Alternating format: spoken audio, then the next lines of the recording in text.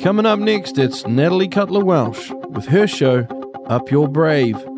Community, connections, holistic health, and more on RCR, Reality Check Radio.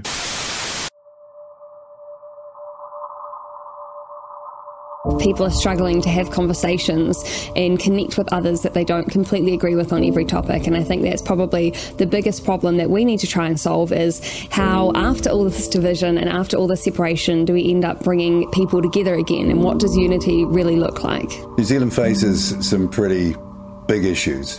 First one is COVID and the aftermath. There's no getting away from that. Second is racial division. It's been ginned up and it's dangerous. Another issue that maybe people haven't got their head around yet is digital currency. What form does that take? Is it programmable? Will it be used to manipulate behaviour and patterns of behaviour? Those questions need to be asked and answered. How can you have fair, open, democratic government by people who are appointed? It's a ridiculous idea. And if that idea is taken to its zenith, then this country is in real trouble, because democracy, one person, one vote, where every vote is of equal value, has got to be the foundation of a modern New Zealand. What's true, what's not true, how our kids are to be educated. And, I have a great fear for the future. I think we know from history where this could end up. Happy Friday, everybody. It's Friday, December the 8th, and you're here listening to the Up Your Brave show. I am your host, Natalie Cutler-Welsh, and honored once again to have you tuning in and listening. First off, I wanted to today start off by sending some love for anyone who out there who is experiencing or has experienced lately some sad news or some bad news. We have got a few health issues in the extended family at the moment, and it really brings in how vital vitality is in health and wellness, and how we sometimes don't realize until it becomes a little bit threatened. So I'm wanting to send love to anyone for whatever you're navigating at the moment. But if you have specifically received any sad news or bad news this week, I'm sending extra to you. In something that's been coming in to me, just in terms of the study and the work that I'm doing in my coaching, is the topic of boundaries. And it really highlighted to me a few different messages that came in from different people around how to have clear boundaries in your life, in your work, in your relationships, with your fitness, etc. First, you need to know who you truly are. And I think that is so relevant. And I'm huge on knowing who you truly are. And a lot of the amazing guests that I've had on the show over the past 9 months now have dipped into that topic as well. And last week, if you listened, I did wrap up the show with a little bit of homework if you wanted to do it. This is something I've been doing with some of my clients in my networking club and my collaborations club, and we call it Daily Purpose Statement. This is something that I learned from the Global Evolutionary Women's event and awards that I was involved in. And they do this Daily Purpose Statement. So here's how you do it. You simply write down, every day I get up to ... so that ... And you just create your own daily purpose statement. And personally, I think this is so helpful to keep you on track with who you are and your boundaries and where you're going to pour your so valuable time and energy and money. So we did this activity, and I'd love to read out too that two of the amazing people in my Empowered Connections Club wrote in. Now, one of them is Sophie Kaiser, aka Sophie K, and she was a previous guest on our show. She talked a lot about joy. That is her topic. And this is what Sophie writes. Every day I get up to live a joyful, authentic, connected, and sensual life, and help others to give themselves permission to do the same, so that the world and everyone and everything within can heal. Beautiful. So amazing. I just got another one sent in that I'm going to share with you. One of my incredible and talented friends, he's also a healer. He actually helps people to get rid of negative entities on their property as well as in their life, as well as other healing things that he can do to help people. This is what Keith from Directly Connected wrote. Every day, I get up eager to help others and redirect their focus so they can experience more joy, purpose, satisfaction, love, and energy in their lives. How cool is that? So I wanted to just remind you, or just put it out there, if you feel a little off track or a little frazzled, or you feel like your boundaries are a bit skewed, or even if you just want to create for yourself a daily purpose statement like this, and it starts off with those words, every day I get up to ... so that ... If you want to share it with us, you can send it in. But the main thing is that you do it for yourself. And when you read it out to yourself, it feels aligned. Now, I would love to go now to some messages, some marvelous messages from some of our listeners. We've got one here from Beth. Thank you, Beth, for writing in. She says, so many takeaways from your chat with Cameron Tukapua, Nat. Very thought-provoking. Thank you, Beth. And one here from someone anonymous. Hey, Nat, absolutely love your energy and positivity. Be, do, have. Indeed. And the be coming first. I get that. Be first, and then do, and then have. Thank you, Katrina, for writing in. Nat's interviews are always insightful and engaging, and I appreciate the depth and thoughtfulness she brings to each conversation. Oh, thank you, Katrina, for writing in. If you guys do write in, you're welcome to let us know geographically where you're writing from. We can do a little shout out. But I really do appreciate that. I got to say, I've been in business 12 years. And I said to the girls yesterday at my networking club, I said, I've never felt more impactful than I am right now because of my radio show. And I honestly am grateful every day that this invitation came my way. So thanks for writing in. Coming up on the show today, we have two amazing guests and a sneak peek and a flashback all lined up for you. We're going to start off first with Faye Lawand. She is a nervous system specialist, and we'll be talking about the unexpected link between inner turmoil and chronic health conditions. Following that, I'm going to be talking to RCR listener, foundation member, and born-again Christian, Christopher Watson, on the topic of the good news of the gospel of Jesus Christ, but first, the bad news. Welcome back, everyone. You're listening to the Up Your Brave show here with Natalie Cutler-Welsh on Reality Check Radio. My next guest is Faye Lawand, and we are going to be talking about the unexpected link between inner turmoil and chronic health conditions. Welcome, Faye. Hi, Nat. It's so nice to be here. Thank you. It's so good to see you after so long. Totally. For those of you that don't know Faye, Faye is not your average expert. She's actually a go-to guru for smashing internal conflicts and feeling like yourself again, or for the very first time. Imagine having 3 burnouts and turning that chaos into a powerhouse of healing wisdom. That's Faye's story. Hailing from the Middle East and having called 13 countries her home, Faye has been around the block, and burnout knows no boundaries in her world. So picture this. Her first burnout hits on a Caribbean island. You know the place people go to escape stress, not find it. And then the Israeli invasion of Lebanon in 2006 becomes a turning point, sparking Faye's deep dive into the world of internal conflicts. So she's not just any old coach. Faye is a trauma-informed clinical hypnotherapist, stress response regulation expert, and nervous system specialist. So she's got a lot of fancy titles. And if you guys could see her on the video, she's got tons of certificates and degrees on the wall behind her as well. So she's a fan of no meds and no endless medication, and definitely no hours of talk therapy. Faye is all about evidence-based methods to kick exhaustion and pain to the curb. Oh, it's so exciting to have you on the show, Faye. It's so nice to be here, and thank you once again for making this happen. Well, I'm excited to hear more about your journey. Like I said, you and I know each other from probably, honestly, 6 or more years ago. I know we've been messaging over the years, but I haven't actually seen you for so long. Can you give us a little bit more backstory on your journey about, how did you come to this place where you're helping so many people? You've even got this blueprint to help people that are going through hard times. How did it come to be? Walk us through it. Yeah. Well, when I was growing up at school and teachers would ask, what would you like to be when you grow up? I never put up my hand and said, well, when I grow up, I'd like to be an internal conflict resolution expert. I'd like to be a trauma-informed clinical hypnotherapist. I had absolutely no idea what that was, but it was basically a matter of need, a matter of necessity, because isn't that the mother of all invention, right?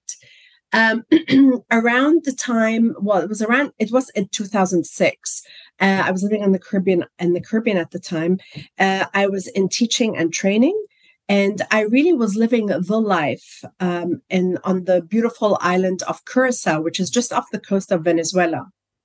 And really, it is the place where people go to escape their troubles. And that's where I had my first burnout. And for anybody who's ever experienced burnout or who knows somebody who's experienced burnout, you know that burnout isn't just about a feeling of tiredness, although that's like a very salient and debilitating symptom. Burnout really is a nervous system shutdown where everything stops working optimally, and it affects your sleep and your mood and your digestion and your ability to emotionally regulate, your ability to think. And it really is an all-encompassing syndrome. And I didn't really know what was going on, and I tried to ignore the symptoms. But anybody who's ever been through anything major, anything chronic, you know that when these symptoms arise, it's your body communicating from your mind that something needs to change, that something is not on track. And if we don't take heed of those body signals over time, we end up in a state of crisis. And this is what happened one day on the way to work. I was a teacher at the time. I completely passed out behind the wheel of the car, and the car went spinning and ended up on the other side of the road. I passed out, and I had no idea what just happened. And it was petrifying when I came to. I was petrified because of what happened, but also petrified because I didn't know what caused it, and petrified about looking deeper because I was afraid of what I might uncover. And so I tried to ignore it, but you can't ignore body signals like that. These are cries coming from deep down inside that you need to pay attention, and you need to course correct, and you need to change something fundamentally and radically in your life. Eventually, with the help of a very dear friend, I went to the doctor to start the journey of discovering what was causing these blackouts. Now, what I didn't know, Nat, back then is there's a statistic that is alarming. And the statistic says that 90%, this is 90, of all visits to doctor's appointments today are due to unexplained causes. So basically what that means is 9 out of 10 of us who go to see a doctor because we're not feeling well, we're not feeling okay, we leave without any explanation, medical explanation of what's going on. Now, that's just alarming because we're not getting solutions for this, for the symptoms that we're experiencing. And so I know, can I jump in? Because I'm wanting to ask, is that because of lack of connection between like holistic health and how things present physically? So is that a gap in doctor knowledge, or is that just that there are so many things that people don't know the source of the problem? I think it's twofold. I think it is the way the allopathic system is set up, like how traditional, like GP practitioners are trained, where the mind and the body are separate, and you treat symptoms and you don't treat the whole person. I think that's definitely part of it. I also think what's part of it is with the way the current system is set up, when you have 15-minute slots to see a doctor, in 15 minutes, you cannot adequately cover what's going on holistically that is contributing to the symptoms that are so debilitating. And I also think, and this is something else that I've come to realize in the past 10 years, there's so much evolution and development around the nervous system and nervous system regulation that a lot of doctors are really not trained in. And really, nervous system regulation or dysregulation is where healing and disease lie. And when doctors are not trained in that, they really are missing the difference that makes the difference in people's recovery and people's healing. And so when I was in 2006, when that happened, I really was seeking a solution. When I started going around to the doctors, it was doctor after doctor after doctor said, there's nothing wrong with you. I'm like, this can't be. Eventually, after 8 rounds of doctor's visits, I ended up in the office of a doctor who diagnosed my symptoms as PTSD, post-traumatic stress disorder, and depression. And I immediately rejected both those diagnoses because in my mind, I thought, well, people like me who are optimistic and cheerful and positive can't get depressed. And it's impossible that I have post-traumatic stress disorder because I've never experienced anything traumatic.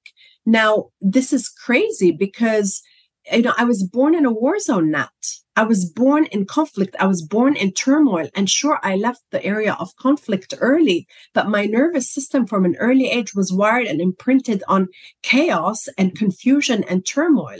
And so it's no surprise that many years later, because of a series of overwhelming life events and life experiences, the body started shutting down and the nervous system started shutting down. And so what really started this journey back in 2006 was with that diagnosis, the only thing on offer was medication, so antidepressants, and working with a psychoanalyst. And it was an immediate no to the medication, an immediate no, because intuitively, I knew that was not the path forward. I knew nothing about what I know now, the mind-body condition. And with the therapy, I thought, well, there is some kind of merit to what the doctor was saying, that could be a relationship between, psychological stress and the body behaving this way. So I went to two therapy sessions only, and then I never went back because it was every time I'd leave, I'd end up feeling worse than when I walked into that office because we're going round and round and round, talking about how unhappy I was and how unwell I was feeling. And so that was the moment when I decided, well, if I'm not going to take the medication and I'm not going to undertake the therapy, then I need to find another way out of this that doesn't involve these solutions and that is natural and effective and has no side effects and is long lasting and cost effective and good for me. And that's when the journey started. So it was very much a matter of reading and researching in order to apply to myself to find relief from the symptoms that were debilitating. But it took a while because I didn't know what I was doing. I didn't have a system to follow. I didn't have a blueprint. I didn't have a guidance. I didn't have support. So it was very much trial and error. And then eventually, when all my symptoms cleared and really life turned around, that I put it all together into a system, the mental health blueprint, in order to help others with debilitating symptoms of poor mental health, exhaustion, and pain, so that they too can find solutions and a way out of this that doesn't involve therapy and medication or even meditation, because those solutions will not help you overcome poor mental health, exhaustion, and pain. The tragic thing is there'll be thousands of people around New Zealand, let alone the rest of the world, on a similar journey or who have traveled a similar path. Why is it so hard to get access to actual information? Like this allopathic system, I'm so done with it. I really have to say. Its time has come and gone, because looking at the body so separate, not looking at the root causes, not looking at the holistic picture, it's just ridiculous. And it really, honestly, I think all GP clinics should have a sign out the door that just says sponsored by Pfizer, because honestly, transparency. So I think times are changing, which is great. I think it's sad that people like you and thousands others have to really do their own research and forge their own path to find more whole body, holistic options. So what can you share with us today? What are some practical tips or strategies or insights that you can share for anyone who is suffering from some of those things that you just mentioned, the exhaustion, the burnout, maybe it's from trauma or turmoil. Yeah. Is there anything specific that people can do to help them head down the path towards health again? Yeah. So, if I may, I'll share the 3 steps of the blueprint, because that may plant seeds of directions in which one can go and start exploring and uncovering what's really driving the system to behave this way. Because now here's something, here's something which is really important to keep in mind. The body knows how to sleep. The body knows how to digest food. The body knows how to regulate hormones. The body knows how to ward off disease and how to ward off viruses. The body knows how to have babies. The body knows how to do all of this.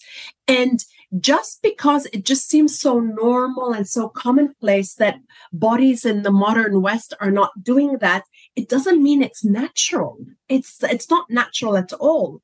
And one of the things that happens a lot when we go to when we seek allopathic solutions, is that they tend to normalize our symptoms. And for me, that's a form of gaslighting.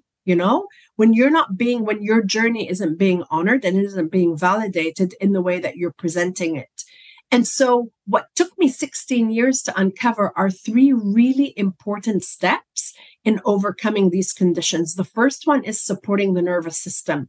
This is so important. And when we're talking about the nervous system, we're talking about the autonomic nervous system. So that's like the automated part of our neurology that basically secretes our hormones and our enzymes and our glands, and is also the part of our neurology that regulates our stress responses.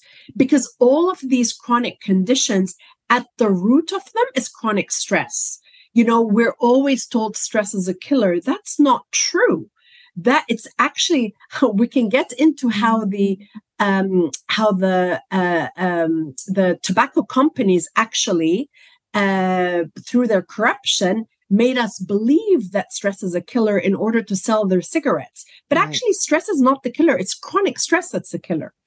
So the autonomic nervous system basically regulates our stress responses. It regulates our relaxation responses. So it's super important to support the nervous system. And we can talk about ways to do that as we go on. The second step in the 3-step mental health blueprint is to resolve the inner turmoil. Basically, that is root cause therapy. It is getting to what initially drove what life experiences, what life events, what overwhelming experiences, what adverse childhood experiences, what traumatic experiences actually led the system to a place of shutdown, to a place of frozen response. Because without actually bringing the system out of that frozen response, we do not stand a chance of healing and resolving these chronic conditions. So the second step is overcoming inner turmoil. And that's why what I do is called internal conflict resolution. You've got to resolve the inner mess and the inner chaos in order for your life to be the life that you want, one of calm and health and confidence and feeling in control. And the third step in the mental health blueprint is eliminating chronic stress. It's not managing stress. This is one of the other myths that is out there. When you go to the doctors, they say, how are your stress levels? You need to manage your stress. Well, no, you don't need to manage stress, because really stress isn't problematic. You need stress. I mean, stress is a mobilizing response. We would not be able to be where we are today if it weren't for stress. So it's not stress that's the villain. The villain is the chronic stress. It's that constant biology of stress hormones that eventually debilitates the system and creates systems to start shutting down. That's what needs to be eliminated. And part of eliminating the chronic stress is educating ourselves on the advantages of stress and the new science of stress, because there's a lot of research now since like 2009, 2010 out of Stanford University, through the work of Kelly McGonigal and her colleague Alia Crum, around the new science of stress and the new stress responses, and how with our mindset we can actually channel the stress hormones that are secreted during stressful situations to produce a different biology that is more resourceful for us, so that the body isn't constantly churning these stress hormones that over time can really wear down the system. So again, those 3 steps of the mental health blueprint to overcome these chronic conditions is support the nervous system, overcome inner turmoil, and eliminate chronic stress. Yeah, I mean, you make it sound doable, but it also sounds like a bit of a journey. Is it a journey? Is it like a certain process, and do we need to do them in order? Well, I mean, it's not a quick fix, but it is extremely efficient, extremely rapid, extremely effective. And now, because I've perfected it over the years, it actually has become quite fail-proof. Yes, it does require commitment. It does require an investment of time and energy and dedication. And usually it does not take more than 3 months. Honestly, Nat, if you're doing it in a sequential way and you're doing it with the right resources, the right structure, the right guidance, and the right accountability, the longest I actually ever work with somebody is 3 months. Now, in my case, it took me years to come out on the other side because I didn't know what I was doing. I was kind of making it up as I went along. But now that everything is systemized, it now is a maximum of a 3-month process. Now, to your question about does the order matter? I would say yes and no. But if you want to fast track the process, I would say start with supporting the nervous system, because really at the heart of all of these issues is a dysregulated nervous system. Of course, it gets dysregulated, the system, because of the inner turmoil and because of chronic stress. And of course, you want to eliminate the chronic stress. And of course, you want to conquer the inner turmoil. But the fastest, surest way to do that is to start by really supporting the nervous system. What do we mean by that? What we mean by that is actually teaching the nervous system the physiology of safety, like teaching the body that actually it is safe. Because the only way that the nervous system freaks out and goes into these frozen shutdown states is if it perceives that there is threat or danger. And that threat or danger can either be real or imaginary. And for us in the West, now, of course, if you were talking to somebody in the Middle East, that danger is very actual. It is an actual life-threatening danger. It's a very real threat and a very real danger. So the physiology of danger and the physiology of stress that is created right now in these war zones is very different to the physiology of stress hormones that is created for us here sitting in New Zealand, right? We are not facing life-threatening situations, I would say, for the most of us listening to this channel. And so there is something else going on internally, and usually it's like an emotional threat or an emotional stress that then is triggering the same biology of stress internally. And if we don't teach the body that actually it is safe, the body will continue to be in that bracing state, in that bracing mode. And over time, will go into chronic frozen shutdown states. So part of supporting the nervous system is creating the physiology of safety. And that's always where I start, always. And for your listeners, whether you decide to do this work with me or with any other practitioner, I would really encourage you to start with that safe space, creating the safe space. That's a way to really anchor you, ground your nervous system, and to fast track the process. But part of supporting the nervous system as well, Nat, is also regulating our circadian rhythms. It's regulating our biology. It's looking at things like, our sleep, our circadian rhythms. It's looking at things like, our zinc levels, our vitamin D levels, our iron levels, our magnesium levels. I'm just thinking, imagine if the government had mentioned these things over the past 4 years. Yeah, well, I mean, because this is very cost effective. This is the thing. They're not going to be able, nobody's going to profit from this. I know. I just had to mention that. Profit other than you, other than us. Those are the only people that will, is us. Carry on. I just had to throw that in. I couldn't. Yeah, I know. But also part of supporting the biology is examining your relationship, but supporting the nervous system through regulating biology is also looking at your relationship with alcohol, your relationship with coffee, your relationship with certain foods, certain allergens. And also part of supporting the nervous system is, and this is crucial, is activating the body's inner calm. Now, what do I mean by that? It's not like, having a glass of wine or having a bath or getting a massage or binge watching Netflix. Like those are they're more like leisurely activities. They're not relaxation. What I mean by activating the body's inner calm is doing things that will quite literally shift the nervous system from a place of stress to a place of relaxation. So it's activating the relaxation response, basically. And that's like hitting the brake. That really is hitting the brake. If stress is hitting the gas pedal, relaxation is hitting the brake. And when we get into the habit of consistently hitting the brake through our day, through our week, and through our lifetime, then there's no reason for the nervous system to become dysregulated. But what happens is that over time, there's an accumulation of stress hormones. We don't do anything in order to downregulate. Eventually, the system runs out of fuel and it goes into shutdown mode. I was just thinking about people that say, "Oh, I'm an active relaxer." Have you heard that term? What is an active relaxer? I'm an active relaxer. And sometimes what that means is it's a fancy way of saying multitasking, kind of. But they'll be watching TV, but then they'll be like also kind of scrolling on the social media, which a lot of people do, but the multi-screen thing. But the active relaxer, well, they're not really relaxing. No. They're still doing something. Yeah.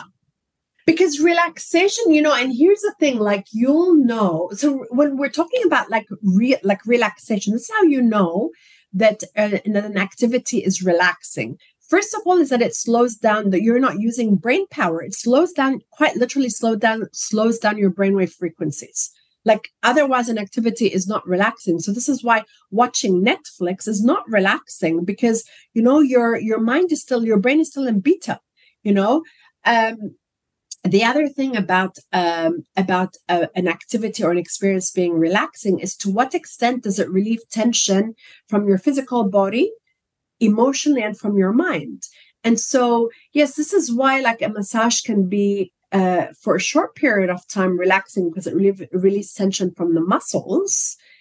But if there's still emotional tension or mental tension, you're not going to reap the full benefits of a system being in relaxation mode where you're living your life with calm and confidence as a default, right? Because you can be on that massage table, either you're passed out from exhaustion or your mind is still racing. You could still be planning your menu, planning the day ahead. You could still be ruminating. So that's not real relaxation. So relaxation really is what we do in order to relieve tensions from the body, the emotions, and the mind. And some of the most effective ways to do that are using the body. So for example, vagus nerve exercises, incredibly powerful.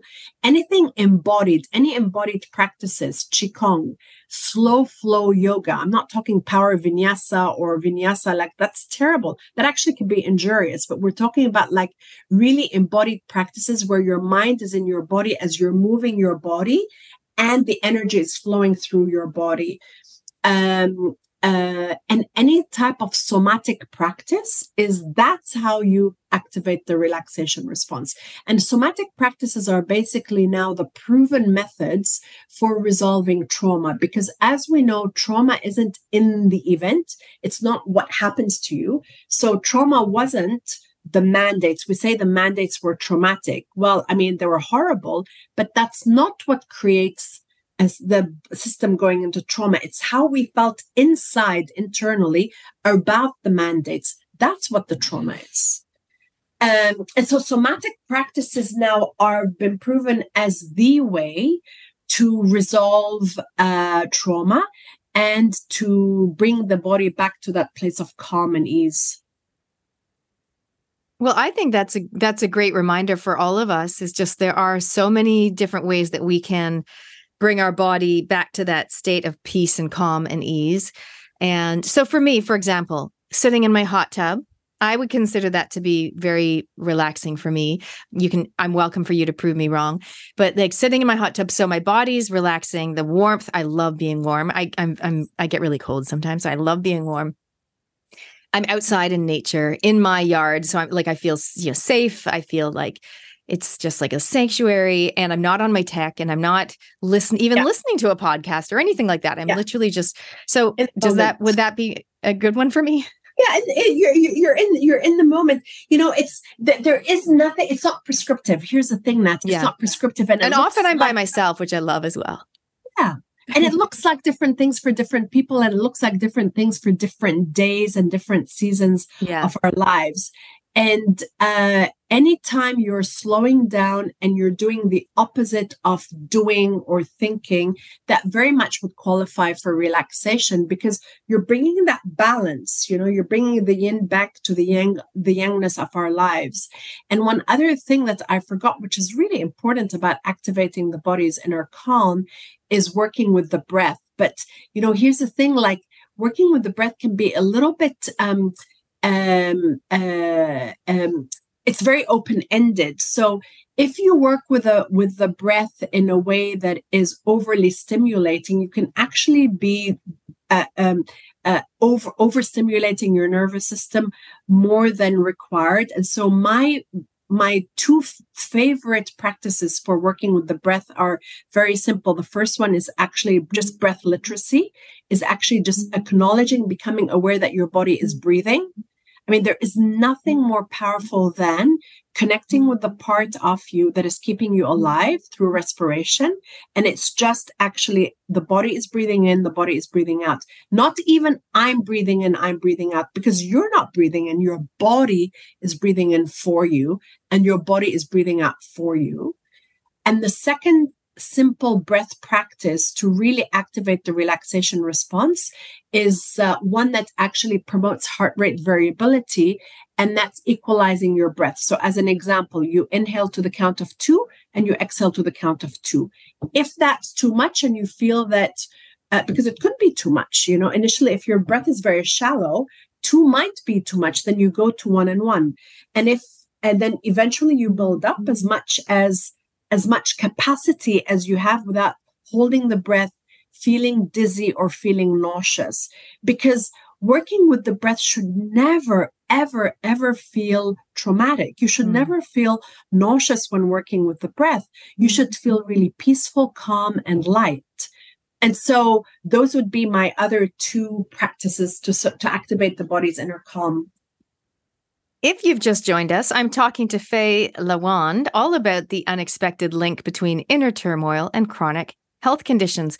For those of you that have been listening, I would love to know what's resonated for you, but especially I would love to know, I'd love for you to bring to mind a chronic health condition that you might have. Not everyone has one, but I imagine most people have something physical that is ongoing. So bring something to mind, and maybe some of these strategies that Faye is sharing with us can help head you in the right direction. You can send us a text, let us know what's resonating, 2057 on the text, or email inbox@realitycheck.radio. Tell us more, Faye, about the inner turmoil. So we talked about maybe some traumatic event that had happened. By the way, you're the second person I've met or the second person I know who's blacked out at the wheel. I know someone else who did that too. And I'm sure there's many more. If you think about it, if you actually think about it, it's an external representation of what's going on inside. Things are so chaotic, they're so out of control on the inside. Eventually, that gets reflected on the outside. And this piece of overcoming the inner turmoil, it needs to happen if you want to overcome chronic conditions and mental health issues. Like, without it, nothing else is actually going to take you the distance. You can work with supporting the nervous system. You can work with, stress management, but until you resolve what initially drove the body to that overproduction of stress hormones, the body will keep recreating those symptoms for you. So let me just give you an example. So how I came to uncover this. I mean, I uncovered this piece about overcoming the inner turmoil when I had my second burnout. So my second burnout came at the age of 40. At this point, I had moved to Dubai. And that's where I met my gorgeous Kiwi husband, and which is why I ended up here in New Zealand. And I had my second burnout there. I was working in a super toxic work environment, super, super, super toxic. And also, I was an Arab woman. I don't think I mentioned to your audience that I was actually born in a war zone. And that's an important piece about how I came to uncover the importance of overcoming the inner turmoil. So actually, I was born in Lebanon right before the start of the Civil War in 1975. And we left the area of conflict early, like very early. I was about 5.5 when we left. So I didn't experience consciously the war with a lot of memory, with a lot of conscious memory. And the story the narrative that I grew up with, which eventually ended up being my belief system, is we left the war zone early. We left the conflict early. We're unaffected by the conflict.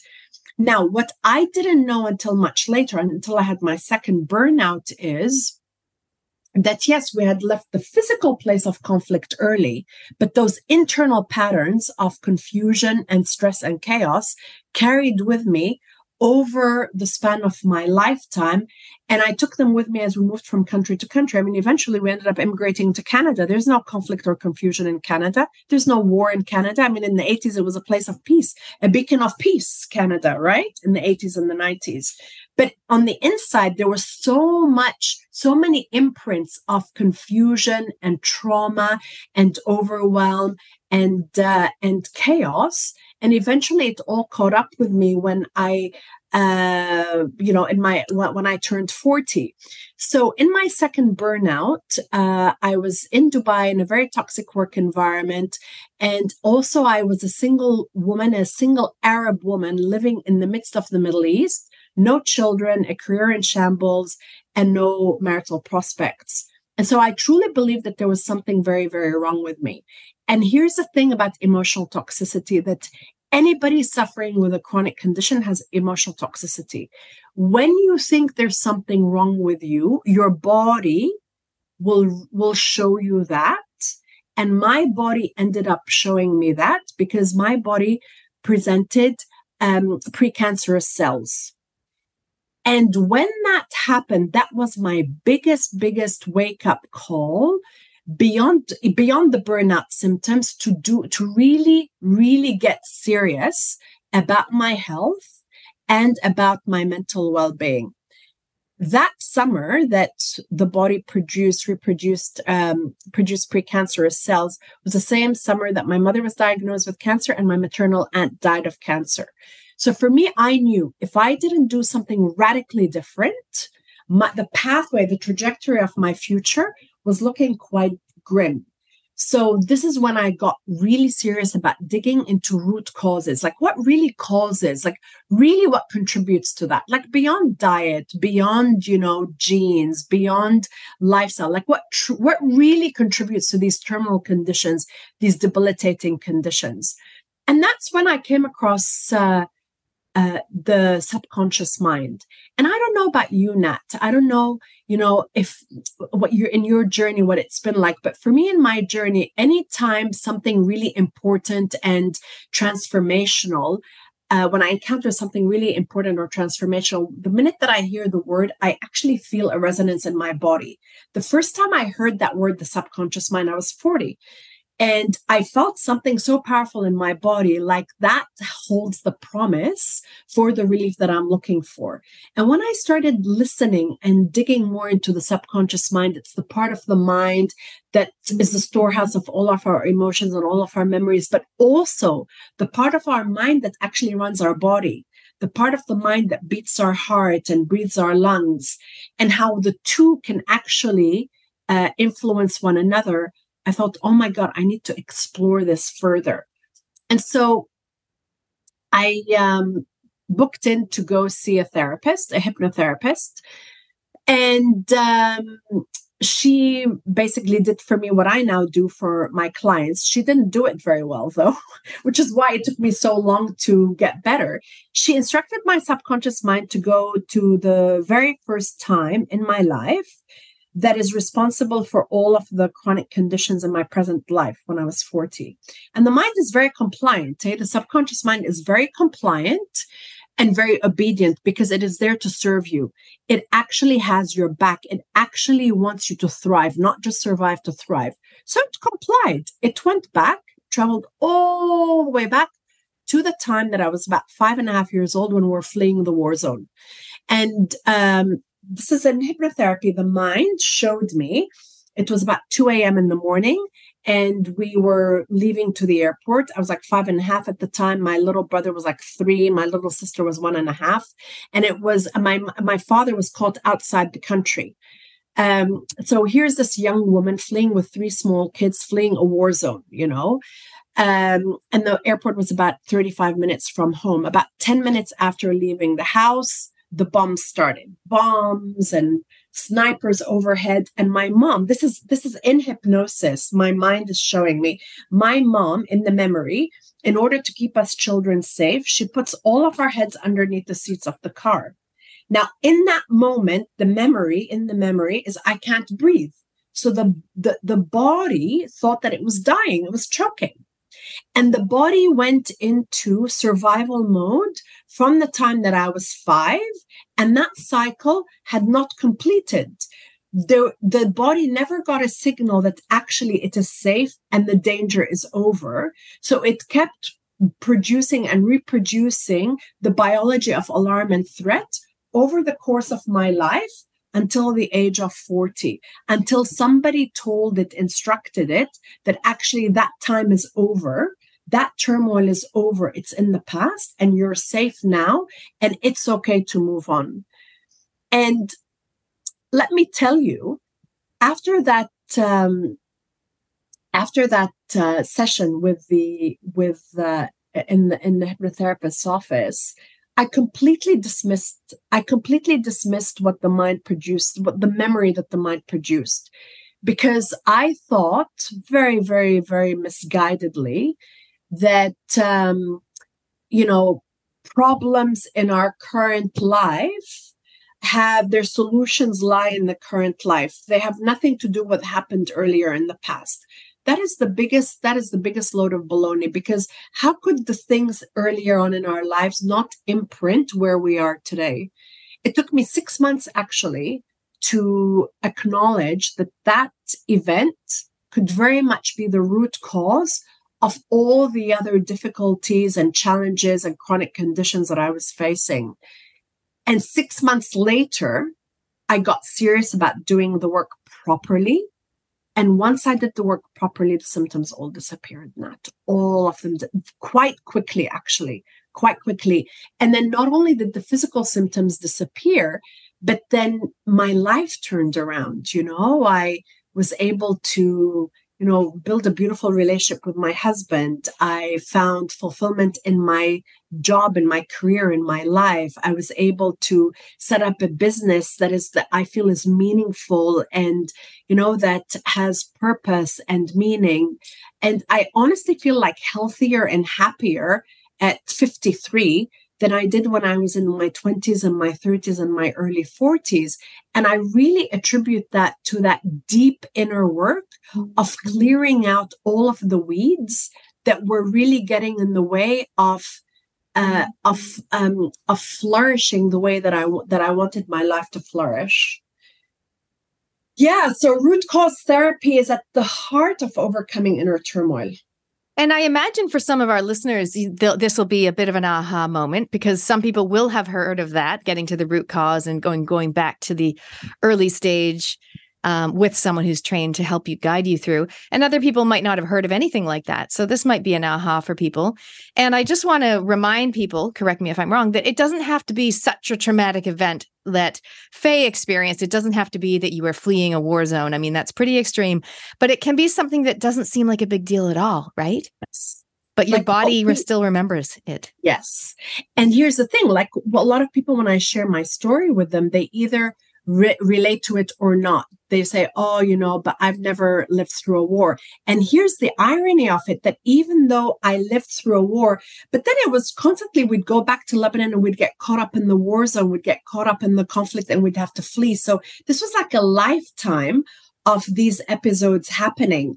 So even with all of that, Nat, I completely dismissed any notion that I've ever experienced trauma, because in my mind, trauma is like molestation, rape, kidnapping, or abuse. And of course, these are the biggest expressions of trauma. It's what I call big T trauma. Mm-hmm. But as you rightfully pointed out, trauma is anything that overwhelms us that doesn't involve something dramatic. It could be being bullied. It could be a horrible breakup. It could be experiencing what we all experienced during the mandates. It could be a financial difficulty. It could be, being in a relationship with a narcissist or being gaslit. All of these will create an internal feeling of dis-ease that will change the internal chemistry and the internal biochemistry. So I suppose the good news is that it's never too late to, if someone is brave enough or focused enough to do some work in this area, it's never too late to release, I guess, yourself of that burden and release, if that's the right word, the inner turmoil and hopefully, therefore, the chronic health condition. And that is definitely the pathway to releasing and overcoming chronic conditions. It's to overcome the reason why the body got there in the first place, which is basically the inner turmoil.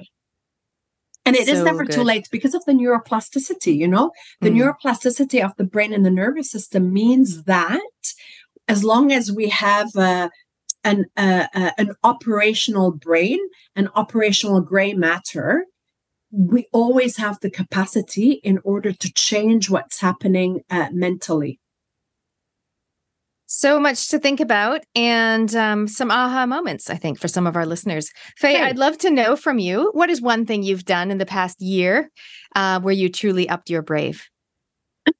Okay, it may sound, it's not, I don't know how, for me, it was, it basically strengthened my my internal muscle of keeping a promise to myself, which then in turn gave me like a sense of mental strength. And that is that I quit alcohol on New Year's Eve, 2022, and I went for over 100 days. So I made a commitment to myself to not have any alcohol for 100 days, and I did 106 days. And for me, other than the health benefits that came with it, the most important part of that was saying to myself, I'm going to do something, keeping myself accountable and keeping a promise to myself, even when things were, like really tempting, like on New Year's Eve or like when we went to Rarotonga. But I just feel so much better for it. And are you proud of yourself for that too? Yes. And now I'm doing a dry November and possibly going through till the end of the year. We'll see. Yeah. Amazing. What about what's on your bucket list? Anything you'd love to do, be, or experience in your lifetime, and something maybe that we can help you with?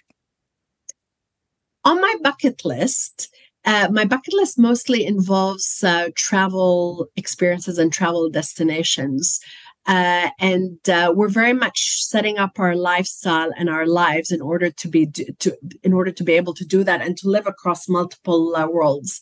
But in terms of something else that's on my bucket list is to be interviewed by two of my favorite journalists, even though they're mainstream journalists, are John Campbell and Ryan Gosling. I really enjoy their manner and their interview style. Is Ryan Gosling a host? Isn't he an actor? Isn't he the one of, am I mispronouncing his last name? He's on The Breakfast Show, the dark-haired guy. I just think he's got a great manner, great edge from The Breakfast Show. Okay, from AM I don't know if anybody in your community knows them. I would love to be interviewed by them. Okay, well, we'll put it out there if anyone knows Ryan, who's not Ryan Gosling, but hey, he can interview you too. Or maybe John Campbell, they can connect you. John Campbell. Well, you know what? I would love to see them. I did get a few of my clients back in the day onto the AM show speaking about a little bit of holistic health and, a little bit of getting some of this stuff on there. I even had one of my clients talking at one point about masks. This is before they did the crackdown on masks. So we got a little bit in there. But hey, if they're open to talking to someone about the root cause of health conditions, then I say bring it on. Definitely. Yes. Yeah. Amazing. What is coming up for you in the next 6 months? It sounds like you're doing some traveling. What else is coming up in terms of your business or your personal journeys? And how can people connect with you online? Yes. Now, thanks for asking. So, social media is just my name, Faye Lawand, across all the platforms. Same thing for my website. I have a few free offerings coming up before the end of the year. One of them actually is about a 3-step guide to resolving trauma, because this is absolutely key to resolving chronic conditions. I also have another free event before the end of the year about decoding dreams, because working with dreams is truly transformational to living the life that you want. And I also have in the new year a 66-day program to help you activate your body's inner calm. So all of these things that we talked about, which are foundational in supporting the nervous system to overcome these chronic conditions, together we'll be walking through it in a 66-day sequence. I think activating your inner calm. Well, all of those will be really, different strokes for different folks, but I love the idea of the dream one. That would be, I'll be like, yep. And other people will definitely be into the one about the calm. How do we find these? So my email list. So maybe if you just send me an email on social media, so Instagram, LinkedIn, Facebook, it's just my name, Faye Lawand, or shoot me an email and I'll add you to my list. Amazing. So I'm going to spell it for everyone again. So it's Faye Lawand, Lawand, correct? Yes. And actually, if your listeners would like, I actually have a 30-day nervous system well-being calendar that gives you 30 different tips, micro tips on how to support your nervous system, which is that foundational step that we talked about. And I'm very happy to make that available as well to your listeners. Shall I send you the link? That sounds great. So what we'll do is if you send me the link, because we're obviously on the radio, we're audio only. Yeah, I will put the link on the replay page, and everyone, I will also put the link. And on the same week that this airs, I'll put the link on my Facebook page, and that's pretty easy to find as well. Up Your Brave with Natalie Cutler-Welsh. And I'll put that on there with a photo of you and me, and I'll have the link, and that'll be awesome. That's so generous of you. Thank you. What I really love about that is giving our listeners some actionable tools or strategies or things that they can do to implement some of the things that you've highlighted to us today. What else would you love to share with our audience before we wrap things up? Oh, I just want to say, Natalie, thank you so much for the work that you're doing in the world. I think it's so important to have these brave conversations and to come together as a community to support our bravery muscles, right? Because really, I mean, the power of community is everything. And I think we discovered that over the past 3 or 4 years. And really, I think the only way that we can forge forward with the type of future that we all want is with a community that embraces these values. Well, thank you for those compliments. Yeah. I love doing this. I love speaking to people like you, and I love the concept of flexing our bravery muscles. Yes, indeed. Yes, totally. Amazing. Thank you so much, Faye. Is there anything else you want to mention before we go? No, thank you so much for having me. It was really lovely to connect with you and with your audience. So good to see you again. And thank you everyone for listening. I hope you enjoyed that interview with Faye Lawand. It was so great for me to catch up with her again, to gain some wisdom and insight from her. And I hope you did as well. In this interview, we talked about so many things, including teaching the body that it is safe, the all-encompassing syndrome of burnout, and how the body actually signals when something is not on track. She talked about the nervous system dysregulation and how we can activate our inner calm. All of this and more. You can check it all out on FayeLawand.com. I'll spell that for you, Faye. Lawand, LAWAND.com. And I love that she uses the same handle everywhere. So on Instagram, on LinkedIn, and on Facebook, you can look up Faye Lawand, and I'm sure you'll find her. And hopefully you can apply some of that to your health and wellness as well. Welcome back, everybody. You're here with Natalie Cutler-Welsh on the Up Your Brave show. And my next guest is Christopher Watson. We are going to dive into a topic we haven't discussed before, but it is so relevant right now. We're talking about the good news of the gospel of Jesus Christ. But first, the bad news. Welcome to the show, Christopher. It's my pleasure to be here, Natalie. Thank you for the invitation. Well, thank you for being a regular listener. And I know you come to you're a foundation member and you come to our monthly webinars, and it's so great to be covering this topic with you. For those of you that don't know Christopher, he says he's no academic, but he does have university qualifications in economics, science, and business. He's been management consultant, aligning emerging technologies with various business objectives. Then a projects manager for a large French tech before switching to private contracting and delivering information systems solutions into several organizations, including NZQA and Ministry of Health. He is a born-again Christian, which means that his worldview is shaped not only by investigative research and data analysis in the fields of economics and information science, but also by his technological and practical interest in the Holy Bible. From his involvement in local freedom initiatives, he has fought to preserve what he regards to be our God-given freedoms, not state-ordained permissions, including the sovereignty of the individual to speak and act freely in good conscience. He's written a book that interprets events of this present age in the light of the gospel message and Bible prophecy concerning the coming Antichrist and a dystopian one-world government. Christopher resides with his wife in New Zealand, growing organic fruit and vegetables, raising backyard chooks, helping a few people who are suffering from mental health issues, and occasionally talking about Jesus, doing a bit of trading, exercising in his home gym, and in other ways striving to live a healthy life under the sovereignty and providence of God. Welcome, Christopher. Thank you, Natalie. That last point about striving to live a healthy life, I had a conversation with my friend who was a psychologist about what health really means and the difference between wealth and health and what's true wealth. So perhaps I could start there because it was a good conversation. And of course, our wealth is more than just money in the bank.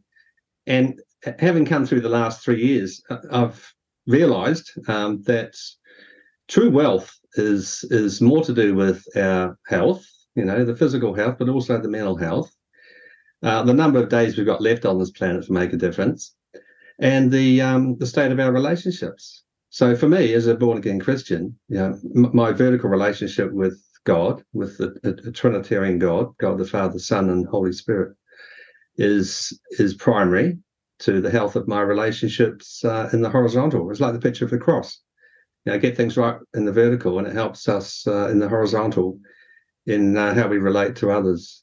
So, yes, the definition of health and wealth and so on has sort of been tossed about, and it's become clearer to me as to what my priorities should be in the days remaining. Well, it's obviously become a huge priority for you, such that you've written a book all about this. How did that book come to be? Was there a pivotal moment that sent you on this path? Well, God revealed himself to me in 1988. It goes a long way back. So I've had a long time to grow in not just my knowledge of God, through the Holy Bible and connecting with him through prayer and being led by the Spirit of God. But so there's that. But also, I've become easier to live with, I think, because of me connecting better with the living God. And so by his grace, I've married Carolyn. We've raised 4 children, and they've all flown the nest. But my marriage, we've celebrated 31 years just a couple of months ago. And so, I can go into my upbringing. It really goes right back. It's because I didn't have a lot of fathering and a lot of early childhood experiences of what a marriage really look like, let alone a healthy marriage. And so I struggled early on to know how to go about forming relationships that were going somewhere. You know, I had girlfriends, but they soon realized that it wasn't going to lead to marriage. And so I'd be skipping from one relationship to another because I didn't really have much interest or knowledge of what would make for a good marriage and how I might step into that role as a husband, let alone a good father. And so it took really God getting my attention. And I had to hit a brick wall before I looked up. I was too conceited and proud in my own ways. And he made me realize how much of a sinner I was. I mean, we're all sinners. We've all inherited a sin nature from Adam as a result of what happened in the Garden of Eden. And, you know, we struggle with that in different ways.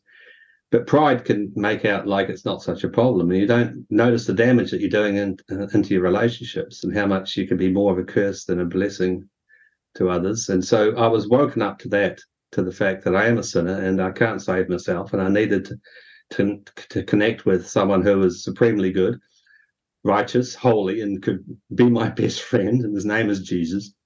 And so it was only when I came to know the Lord on bended knee and connected with him, believing in Jesus for who he is, that he started to reshape me from the inside out. And it's only when he pieced me together more in his image and with some character attributes that were, you know, like the traits of Jesus' own character, and I became interested in him as a role model and following him and being reshaped, that he could get me into a shape good enough to marry Carolyn. And so when she came across out my path, I kept her waiting too long, but it was a short engagement and a proposal and a great marriage. I mean, the courting was wonderful. I never courted any woman like that before because I knew how to. God had shown me how to come into a relationship that was going somewhere. And so, you know, I look back and just say, that's by the grace of God. I'd be dead by now. I know I was crazy on motorbikes and, you know, living the sex, drugs, and rock and roll to a point where I was down that road to destruction. And if it wasn't for God reaching out, and he chose me, you know, before I chose him. But I responded to his love by faith, and have never regretted it. You know. Hey, Natalie, I'm wondering if we could open in prayer. I mean, that's probably enough about my background. But can we commit this interview? Do you mind if I open in? Yes, that's fine. Before we dive into the main portion, definitely go ahead. We're open to that. Father in heaven, hallowed be thy name. May thy kingdom come and thy will be done on earth as it is in heaven. Thank you, Lord, for this opportunity today to advance your kingdom here on earth through the work of RCR and Natalie's openness to consider and discuss the full gospel message of your son, Jesus, whose incarnation and birth many of us are about to celebrate at Christmas. We set you before us this day, O Lord. Direct our steps, we pray, that we might be humble instruments of your righteousness and blessing, as conduits of this powerful message of faith, hope, and love, broadcasted into a fallen world that is hungry for truth, for your grace, for your merciful divine intervention, for true peace, and for your love, a love bigger than just any notion that's been built by man, a love that covers a multitude of sins, the love of our Creator, a Holy Trinity, Father, Spirit, Son, one true God, yet a triunity of three divine persons in one. So hear our prayer, O Lord, that we might step into your will this day. For you know each star in the sky and every grain of sand.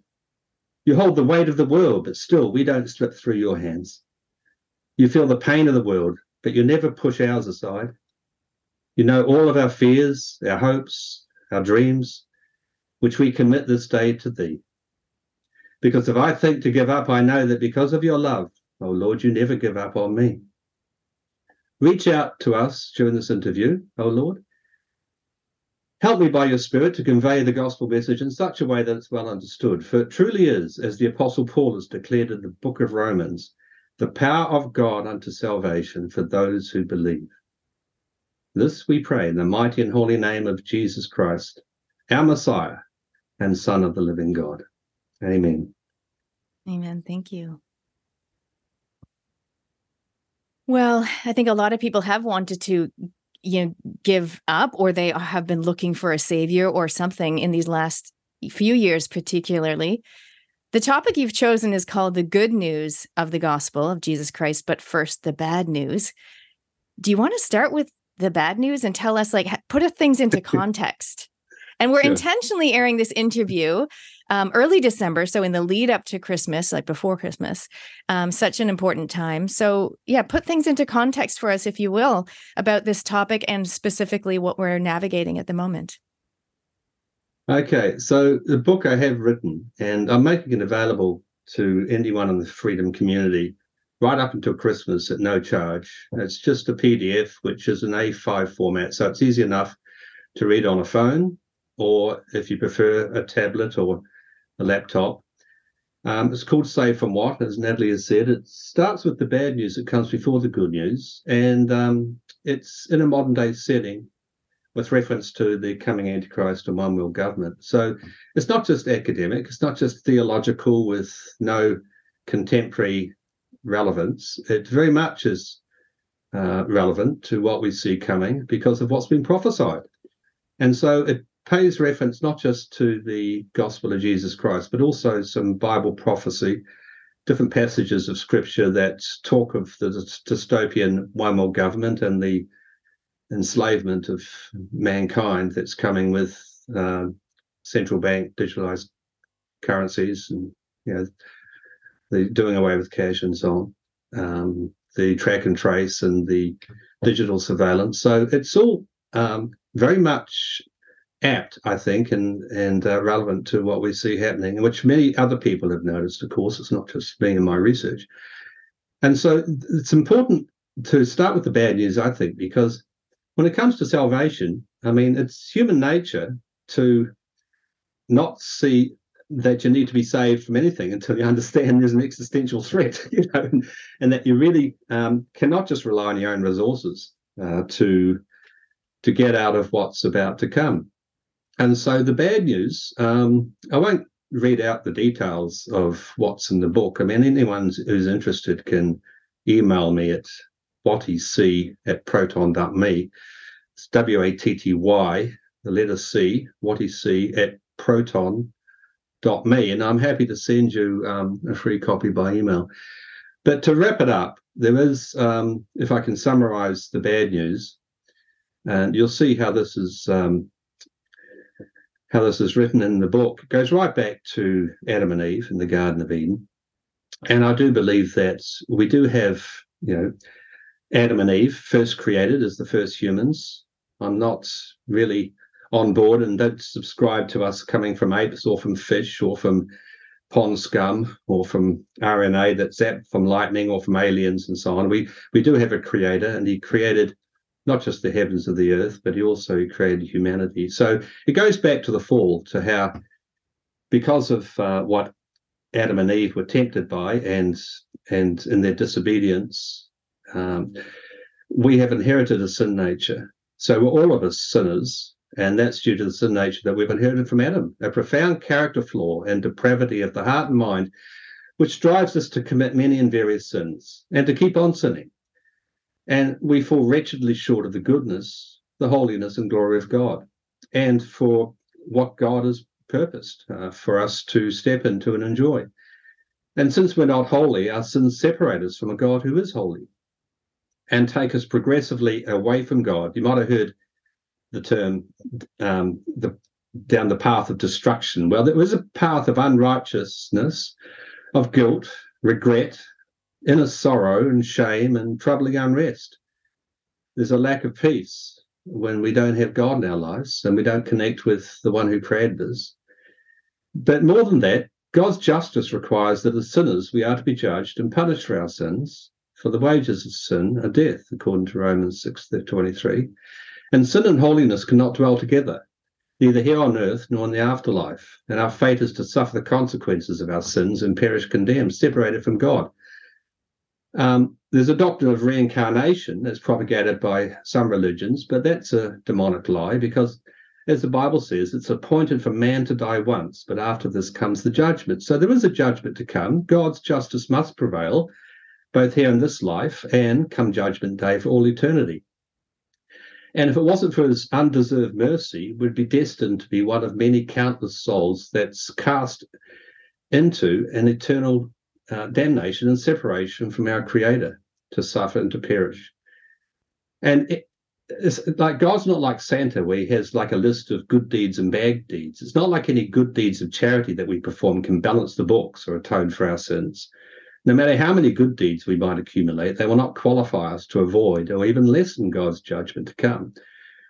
And like in a court of law, it's possible there might be mitigating circumstances, but you're still found guilty and judged and sentenced. Because compared to the righteousness of God, our own righteousness is like filthy rags. It's from Isaiah 54:6. And regardless of any good intentions or noble endeavours, any charitable deeds, we're unable to save ourselves from the condemnation that's due, that's to be dealt upon us quite justly. And to believe otherwise is to be deceived by one's own pride. And it runs contrary to Scripture. I mean, in a way, the pride within is our own worst enemy. It's so subtle, and yet it can stop us from reaching out and depending on God, on the living God, or even from accepting help from others. There is this reality to our human condition, and there's a reality to God's holy prevailing justice as well. This inherited fundamental flaw in our spiritual soul is like a cancerous depravity which threatens our entire being, body, soul, and spirit, with an existential annihilation. And by our own hand, we can do nothing to prevent it. So that's the bad news. And if it's not by our own hand that we can prevent it or escape this judgment and condemnation to come, which is justly due, how can we be saved from the dire consequences of our sins and from the sin nature that we've inherited? How can we be saved both in this life and in the life to come, the afterlife? So what are people being saved from? What are people being saved from? What does that mean when it's like, what does, they're being saved?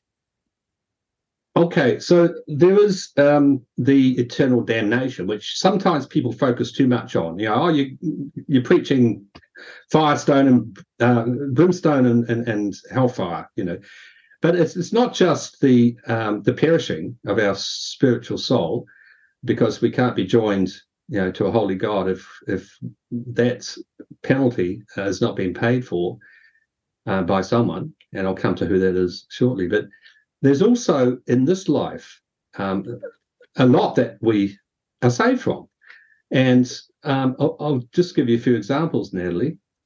Those who are without Christ have no head knowledge of him, of what Jesus has done or what he's taught or what he is to mankind. They have no heart faith in him as their saviour, to believe and put their trust in Christ. And I don't mean just like baptism, singing carols, attending church and so on. I'm talking about a heart faith where you decide to believe and trust in Christ. They have not been convicted by the Spirit, the Holy Spirit, and are led by him into the family of God, adopted as one of Christ's folk and children of the living God, and then sanctified to be more like Jesus. The word says that unless you're converted and become as little children, you cannot enter the kingdom of heaven. And it means to have childlike faith and to be led by the Spirit. To be without the Spirit is to be without Christ.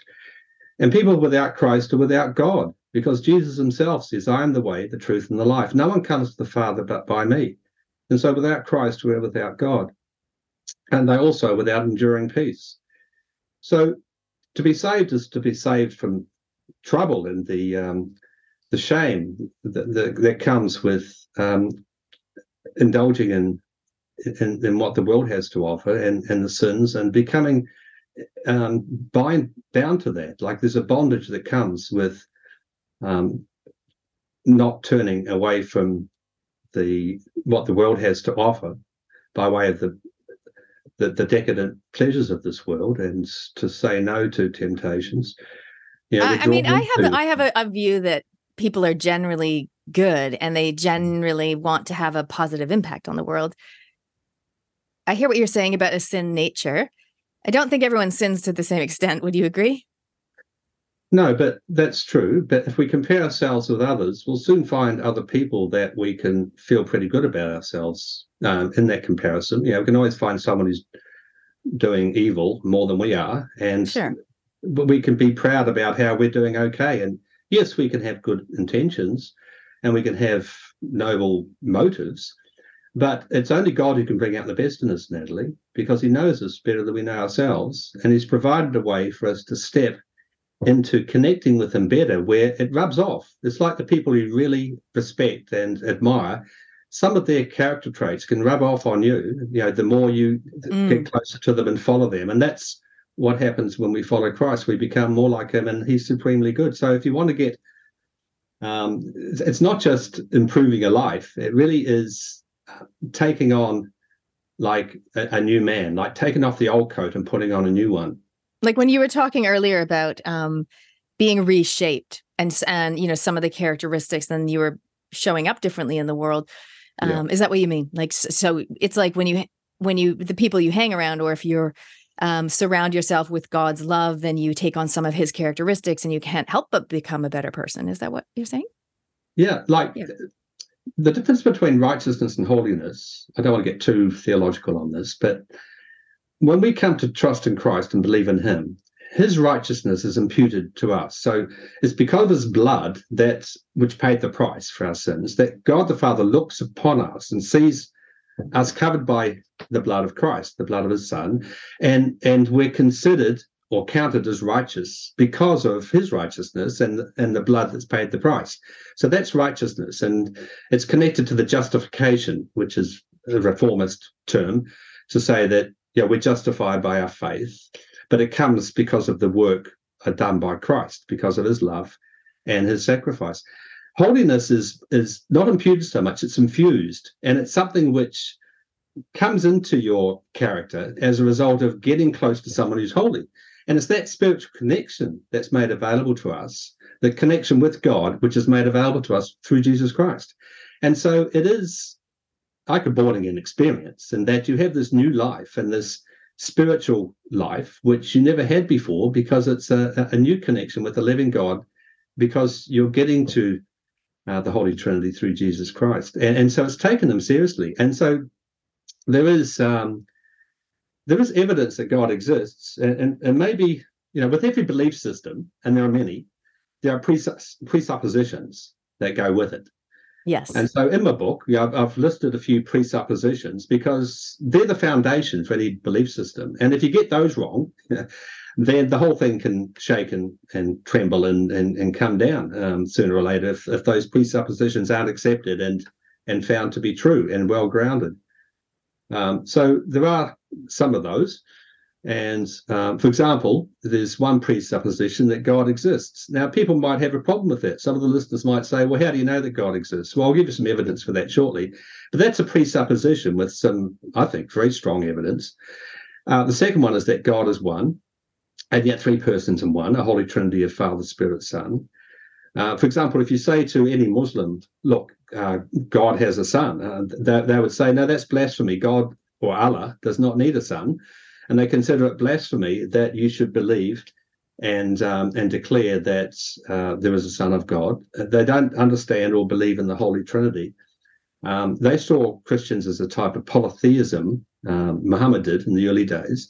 And so it wasn't just the Indians, the Hindus, that were attacked because of their polytheism. It was also the Christians who were considered to be polytheistic, in other words, believing in many gods rather than one God. So the Holy Trinity is important to understand, how it can be three persons in one and yet still one God, because they are essentially the same divine substance, and they work in unity as one, Father, Spirit, and Son. These three persons of the Trinity are co-equal, they're co-eternal, they transcend space and time and all of creation, yet are also intimately involved with it. And so it's not just a God that stands aloof, who's distant and disconnected to his creation. It's very much connected with it and intervenes mercifully, at times. The fourth presupposition is that the Genesis account of a six-day creation and man's subsequent disobedience in the Garden of Eden, termed the original sin, are historical events of profound importance. And that's another starting position. That's another plank in the foundation, is the Genesis account of creation. and what happened in the Garden of Eden, the fall. Adam and Eve's disobedience, number 5, resulted in the loss of innocence, fall from grace, and a sin nature that through Adam all subsequent generations of humanity have since inherited, including you and me. There's 3 more. 6, that the sin nature, which is not holy, is a flaw in our human condition, which presents an existential threat. It separates us from the goodness, the purposes, the wise counsel, and holiness of the sovereign King of the universe, our loving Creator. And that separation has both temporal and eternal consequences. 7, that the Holy Bible is the inerrant, inspired Word of God, used by the Holy Spirit to reveal to us the true nature and purposes of God, the profound predicament of man's fallen nature, and our need for atonement, and the way to obtain it through Jesus Christ. So the good news is very much there in the Holy Scriptures.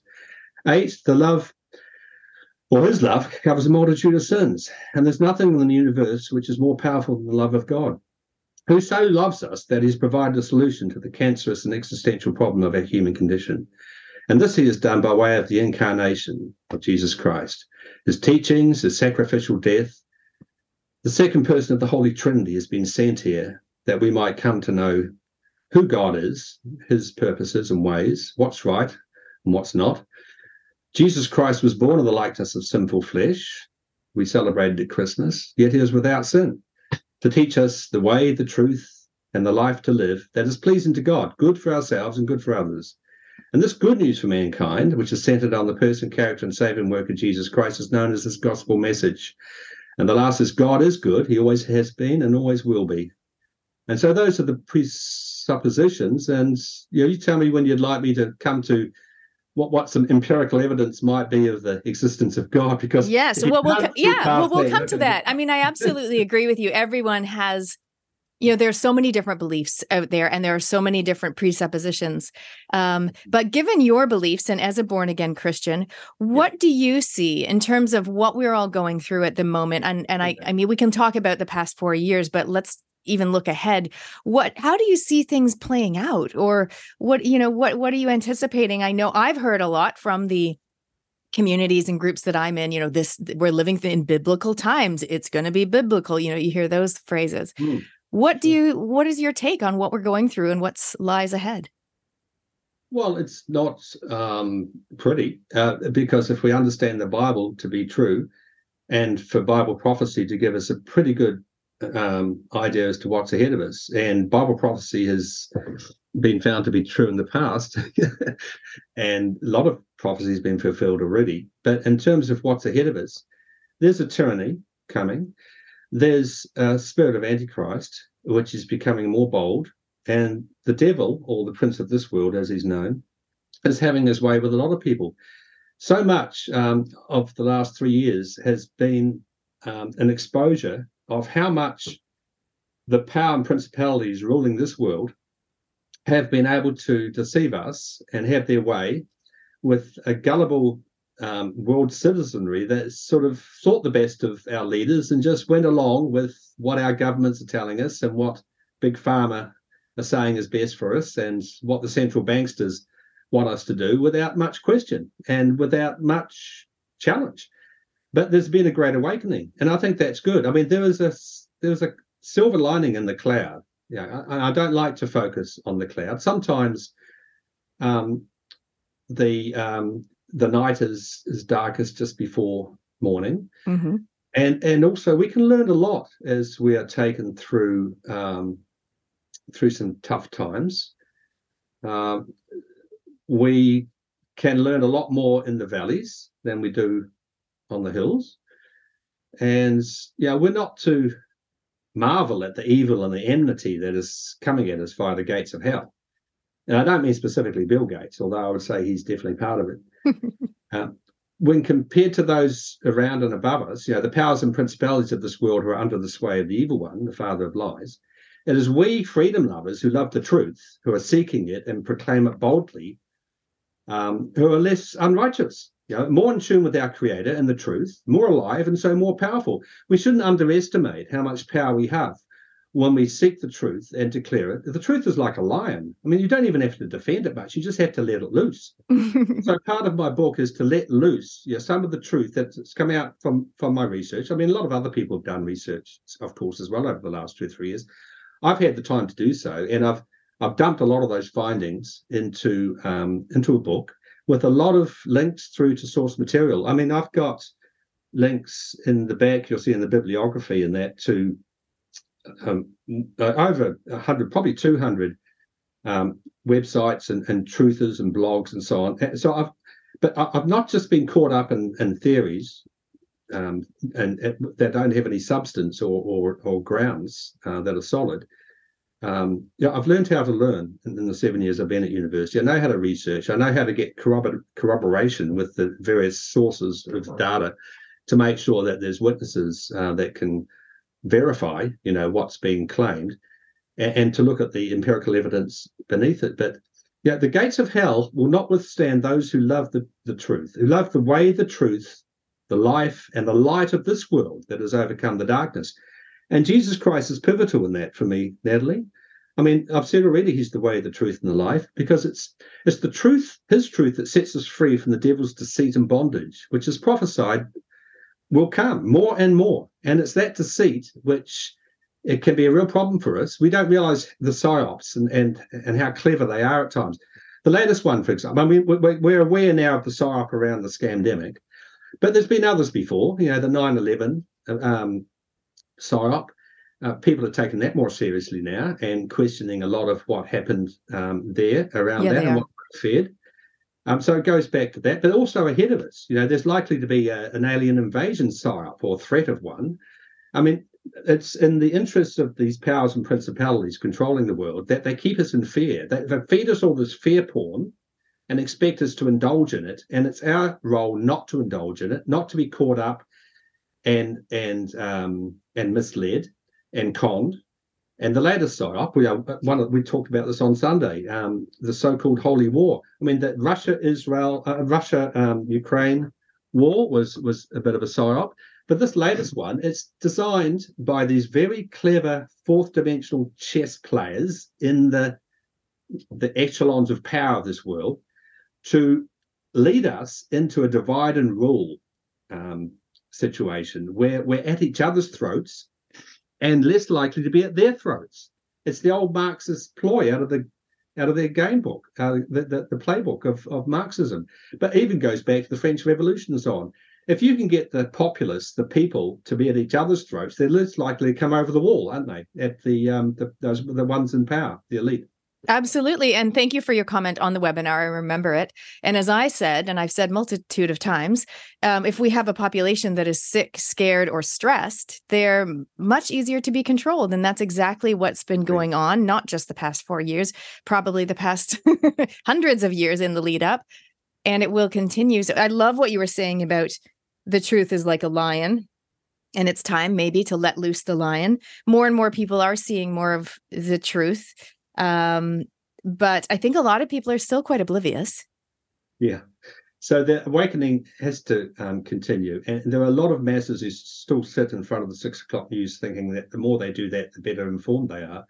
Well, really, the better deceived they are. Mark Twain was one who said,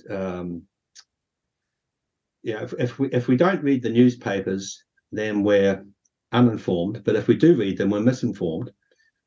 And I think in a modern day setting, if you watch the mainstream media, and RCR people, and listeners are well aware of this. We haven't watched TV here in this house for about 3 or 4 years, and we go onto the internet and go searching for our own news feeds. But there are a lot of people who don't search for their own news feeds, and of course, the news feeds choose them, don't they? If you don't choose your own news feeds, then the mainstream media and their owners in the echelons of power will find their way to lock you into their narratives. And so it's important at the outset to go searching for the truth, to love the truth, to go searching for it in unorthodox news outlets. And there's so much opportunity now with the internet to be able to go looking for honest reporting and investigative journalism that can be often citizen journalists rather than ones that are waiting for the next pay packet with some network operation. And so the One World Government is coming. There's a personification with an Antichrist ruler who will set up his throne in Jerusalem. which is interesting, given what Netanyahu and his government have done with Pfizer, making a live lab of the whole country for Pfizer. And if we think our mandates have been bad, they've been a lot worse in Israel, and there's been other stuff going on there, which is inviting in really the dystopia of a one world government. The central banksters have got a lot to use to bring us in line with their agenda as well. So the book does identify a lot of agendas, not just the agenda to control our health and our sickness, frankly. Pfizer, for example, sell drugs to help with myocarditis. So, they're getting money both ways, aren't they? They cause it with their mRNA jabs, and then they make more money out of hospitals buying their products to help deal with the adverse effects. So that's just one example. So the one agenda is to take control of our health and undermine our individual sovereignty, our body sovereignty. It's no longer my body, my choice. The second agenda is to control our freedoms with our movement, with our finances, with our ability to associate with other people without being monitored. And so there's that agenda as well, but there's others. There's a depopulation agenda, SV40, simian virus 40. It's been around for a while, since polio, when it was seen there to be contaminating the polio vaccines decades ago. But it's a DNA contamination that actually undermines and inhibits the body's natural cancer-suppressing genes. So your body has a natural mechanism to suppress and to kill off its any cancerous cells that might become a problem. And most people don't even notice because they're killed off before cancer symptoms arise. But what SV40 does, and it's been found by the Danes to be in about 4% of their Pfizer jabs, it inhibits the natural process within the body to fight off cancer. So that's why we're getting more cancers. Our own church down here has got 5 cancers. We've never had so many cancers before, and I think we haven't seen the last of it. It's going to get worse in this nation. Turbo cancers are coming for sure. And there's other agendas. There's the transhumanism and eugenics agenda, trying to turn humans into cyborgs. I mean, these people in the WF, for example, Yuval Harari, he is determined to, he calls it evolution, the next step in evolution, humanity 2.0, to bring in high tech into the human body to make us less than human, no longer in God's image, but in his image, like most eugenics and people who play God in the science realm. There is the technology available now to use mRNA to actually instruct the body to produce certain proteins and to operate in a way which it wouldn't normally do, and not just the human body, in animals as well. So this mRNA technology is synthetic bio, and it's no coincidence that Pfizer's partner is called BioNTech. That they're combining biology with technology to make cyborgs out of us, really, so that we're part technology and part human. And it goes right to the DNA. So, there's that as well, the transhumanism aspects. I mean, none of this will be news to a lot of your listeners. And I agree. None of it, it's in the book. That's right. So, none of it's news to you and me, but it might be news to some. But a lot of our listeners will start seeing, oh, goodness, a lot of these things are all designed to disempower. And that is the main thing. As you said earlier in this interview, we are more powerful than we've been told, than we realize. And a lot of it it's been pushed down a little bit. Yeah. So I believe as a Christian, through Jesus Christ, we are drawn into the perfect will of God, our Creator. And there's no safer place to be than in the will of God. The will of God truly is both safe and effective. Now, often the enemy will counterfeit, something that's true. Yeah.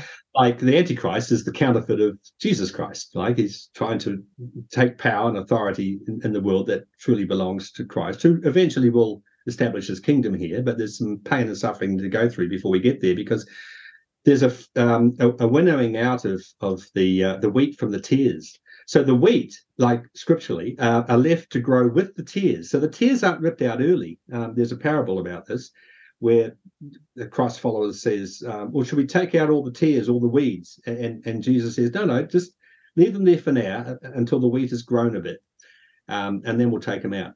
So that's there's the wheat is really those who seek the truth, who love the truth, and who seek God, through Jesus Christ, who is the way, the truth, and the life.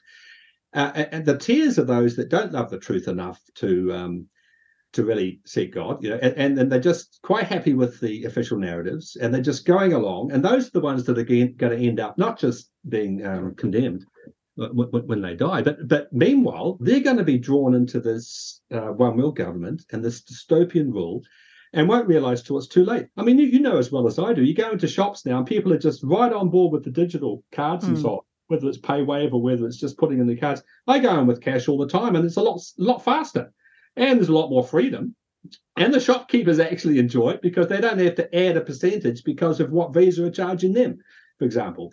So cash is king, and like to step into that financial freedom, is important for so long as we have it left for us to enjoy, because the central banksters have got other plans. They want everything digitalized with a programmable digital currency, which means they can decide what you can and cannot buy. So sooner or later, these tiers or these ones who are just going with the flow will go to the supermarket and find they can't buy proper meat because they haven't purchased enough lab-grown meat last week. They'll find they go to the service station and can't fill up their petrol guzzler because they did last week. And so there's nothing you can do about it. You just get a decline. And because it's all digital, you don't have the freedom to pay in cash because that's been out. And there'll be temptations like little carrots, to get people more on board with digital incentives. Currency.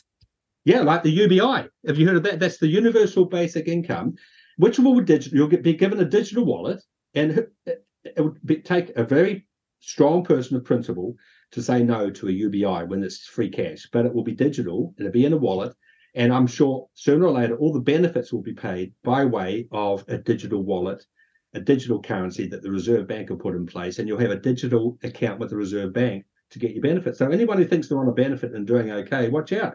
You'll have some hard decisions to make as to whether you jump on board with that and go with the flow, or whether you try to use other ways to trade, whether it's cash or whether it's bartering or whether it's gold and silver coins. So there's obviously a lot of challenges ahead, potential pitfalls for people or opportunities to stand their ground or whatever the case may be.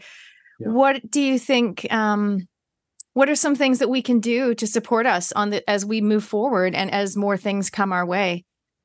Okay, so the last 2 chapters of the book cover that. There's a lot we can do there to protect our privacy. Don't take your privacy for granted as though, you've got nothing to hide, and so, you don't have to be concerned about privacy, whether it's a VPN or whether it's getting a DNS address that's in Europe somewhere, or using fake GPS for your phone so people think you're resting up in Queenstown, about to go skiing rather than where you actually are. Now, this might seem to be dishonest to some, but I'd rather protect my privacy and have no one snooping around trying to build a case against me, because like the old KGB, I mean, their motto was like, give me the man and I'll find the crime. Now, it's no longer, give me the crime and I'll look for suspects and then see if there's any evidence, alibis, etc., as to whether they're involved or not. No, it's the other way around. If they decide for political reasons that they want to take you down, they will. Look what happened to Glorvale, or like to Nick Farage, or to McCullough and so on. They debanked them. Can you imagine what it's like, Natalie, to be able to not have a bank account now, given so much is digital? I mean, all the wages are going through digitally, to a bank account. If you were told by your bank tonight that, no, they didn't like what you've done, you've breached their terms and conditions, which they updated just last month, so too bad that you didn't read them.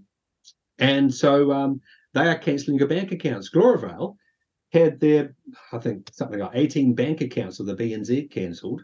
Now they're going through the courts, and there's a stay on that. There's an interim injunction that, but that's not over. And if that can happen to them, it can happen to individuals. It happened to those supporting the truckies in Canada when exactly Trudeau and his right-hand Nazi decided to, the second in charge decided to take down those who supported the truckies over there. You'd be familiar with that. I am familiar with that as a Canadian Kiwi. That's right. They froze the bank accounts. For those of you that are listening, we'd love to hear your thoughts. What is resonating for you in terms of our conversation today about the good news of the gospel of Jesus Christ? And we're also talking about a lot of issues in the past and things that lie ahead for us during this time we're navigating. What is resonating with you? You can send us a text 2057 or email inbox@realitycheck.radio.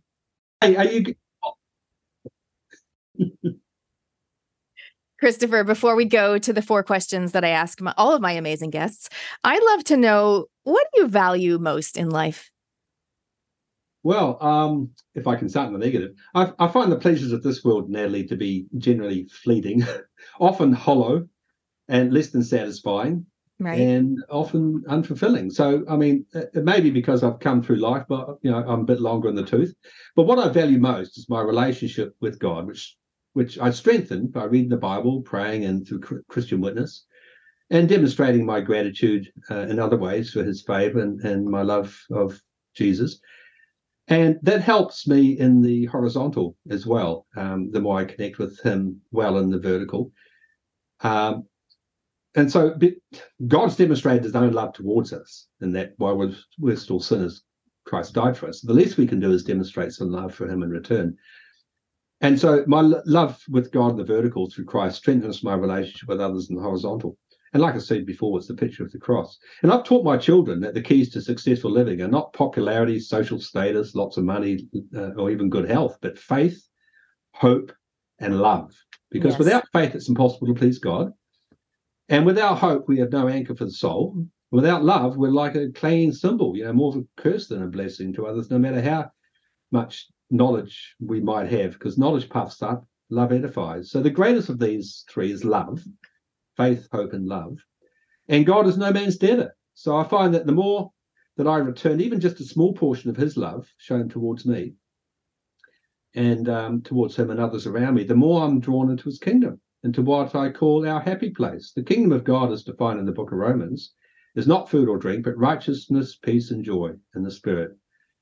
And so the pathway into God's will, peace, and true joy is via the righteousness of Jesus Christ. And, the pleasures that Christ gives his followers, myself included, is something solid, lasting, steadfast, and substantial, and not at all dependent on wealth, health, or any circumstances, really. And, it's through our love of Jesus and his faithfulness that we come to enjoy the peaceable fruit of righteousness and the joy of the Spirit. So that's what I value most, Natalie, my happy place, the kingdom of God. Righteousness, peace, and joy in the Spirit. True wealth. Amazing. And you've gone through a massive transformation, of course, with this. And what is something you've done in the last year specifically where you've truly upped your brave? Well, I've written a book, and it's actually been good therapy, because you know what it's like to have all the stuff that the tyrants have been sending your way in your head, and you can't stop thinking about it. Well, it's like they've got real estate up there and they're not paying rent. So what I've found helpful is to put a lot of what I've observed and what I've researched and found to be happening, as I look behind the veil, into a book. So I've dumped it in a book, and it helps me to relax a bit more about it, because I put it in writing, and it's there for people to consider, to discuss, to give me feedback on, and so on. And I'm making my ebook. This is at no charge to those of you listening who are freedom-loving Kiwis wanting to do their part in setting other people free. Friends and family who you love enough to want to do so. And because the book's foundation is the full gospel message, it makes for a good Christmas gift. There are many people in this nation, too many, who are still ignorant as to who Jesus is, as to what he's done and why. And we're about to celebrate Christmas. It's got his name in it. It's the greatest story ever told, involving a lot more than one man merely coming into the world and then dying on a cross a little over 2,000 years ago. Jesus Christ is so much more than merely an historical figure. He is divine, and death could not hold him down. He rose again and ascended to the right hand of the Father in heaven. He's interceding for us now, and with great plans and divine purpose for each of us, if only we'd pause our humdrum routines to read about him and seek his presence and power. And so the second part of the book, after the gospel is explained, is interpreting recent events, the scamdemic, central bank moves to remove cash, the WHO treaties, etc. It examines those and interprets them in the light of the gospel message and Bible prophecy. The last 2 chapters provide some good tips and traps when it comes to exposing and opposing the tyranny that's on our doorstep, and in preparing to survive and thrive in the months and years ahead. So there's some good tips in there. I'd be interested in people's feedback. Well, there's a lot of thank websites you. in there that other truthers doing some great work in. I'd be surprised if people reading the book aren't already aware of many of them.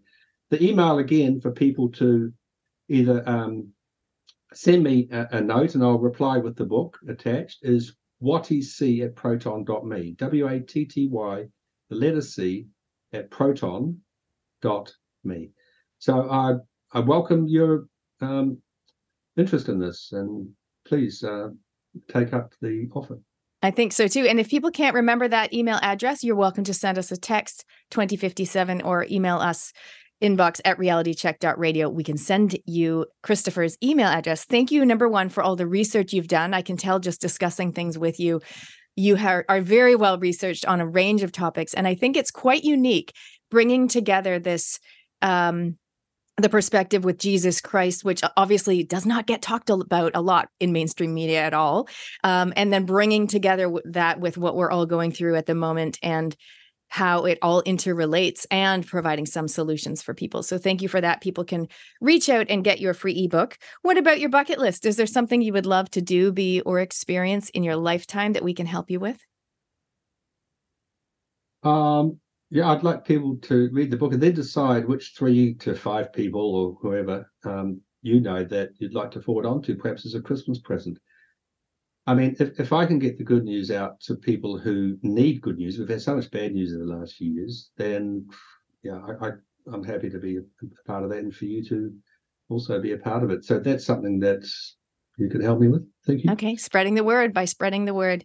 What else is coming up for you in the next 6 months, either personally, like are you going on a holiday, or any other projects or books you're working on? We've got Christmas with family coming here. And then my wife's on a 1-week holiday at the moment. She's worked hard this year. She's in the garden centre, which she loves. A 1-week holiday? That doesn't sound very long. Well, look, I don't think she'll mind me telling you this. We, as a matter of principle, decided not to take the shots. And she lost her job. I say lost. We know exactly where it is. It was stolen from her when she was teaching.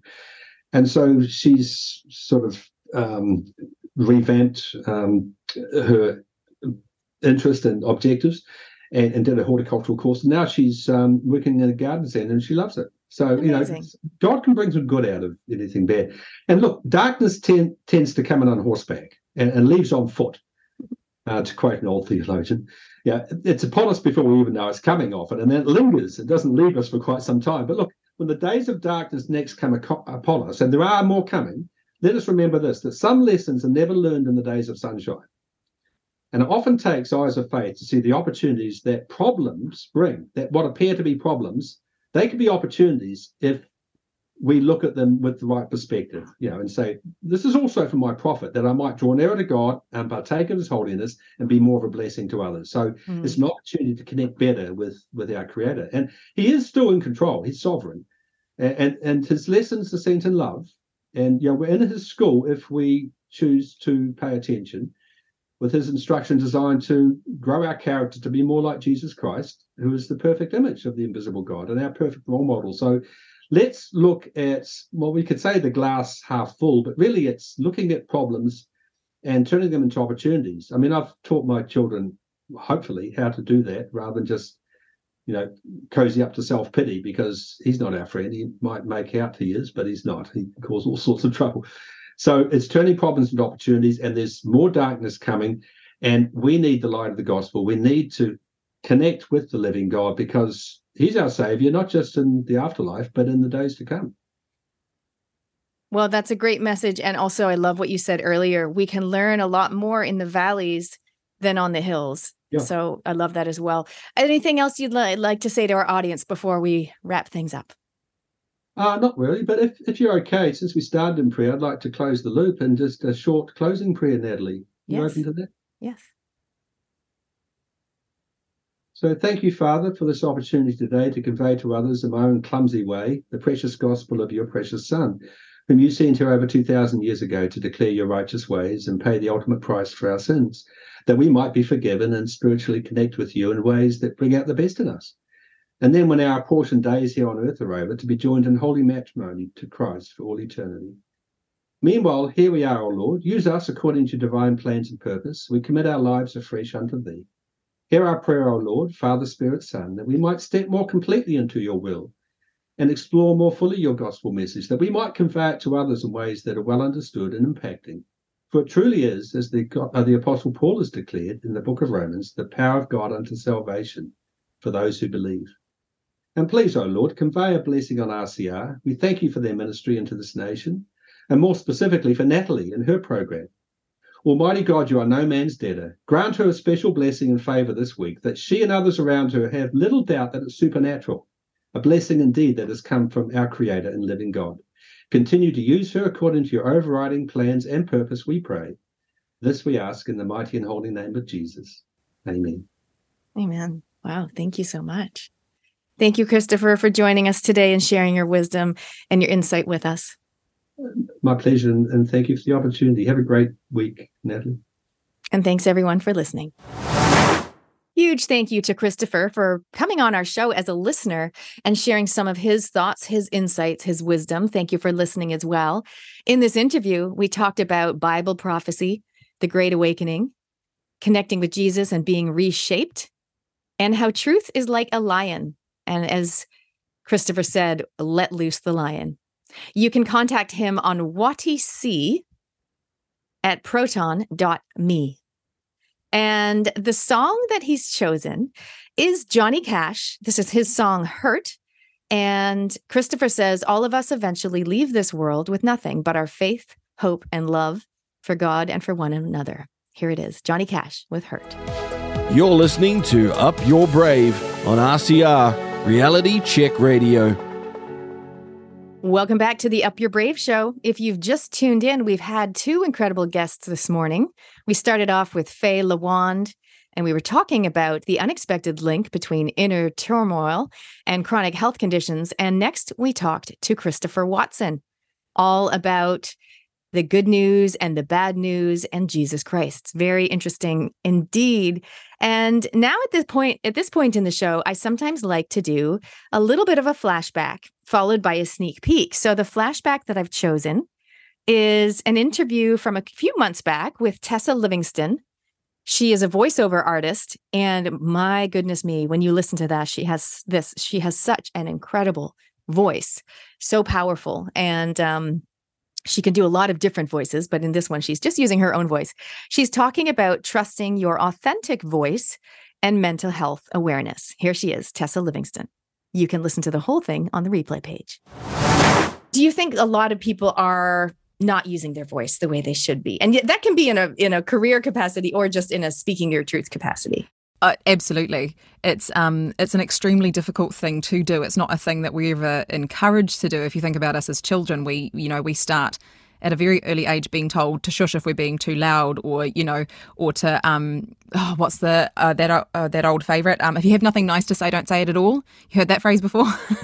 That's what we all grew up with, and it encourages us to change and manipulate our thoughts and feelings and the way that we express ourselves at a very, very early age. So, and absolutely, especially over the last few years, people have been not necessarily squashed vocally, but their person has been squashed, their surroundings have been squashed, and as a direct result of that, the voice goes as well. It gets physically hard to say what you want to say or what you need to say because you haven't been given the grace to do so. It gets really, really hard.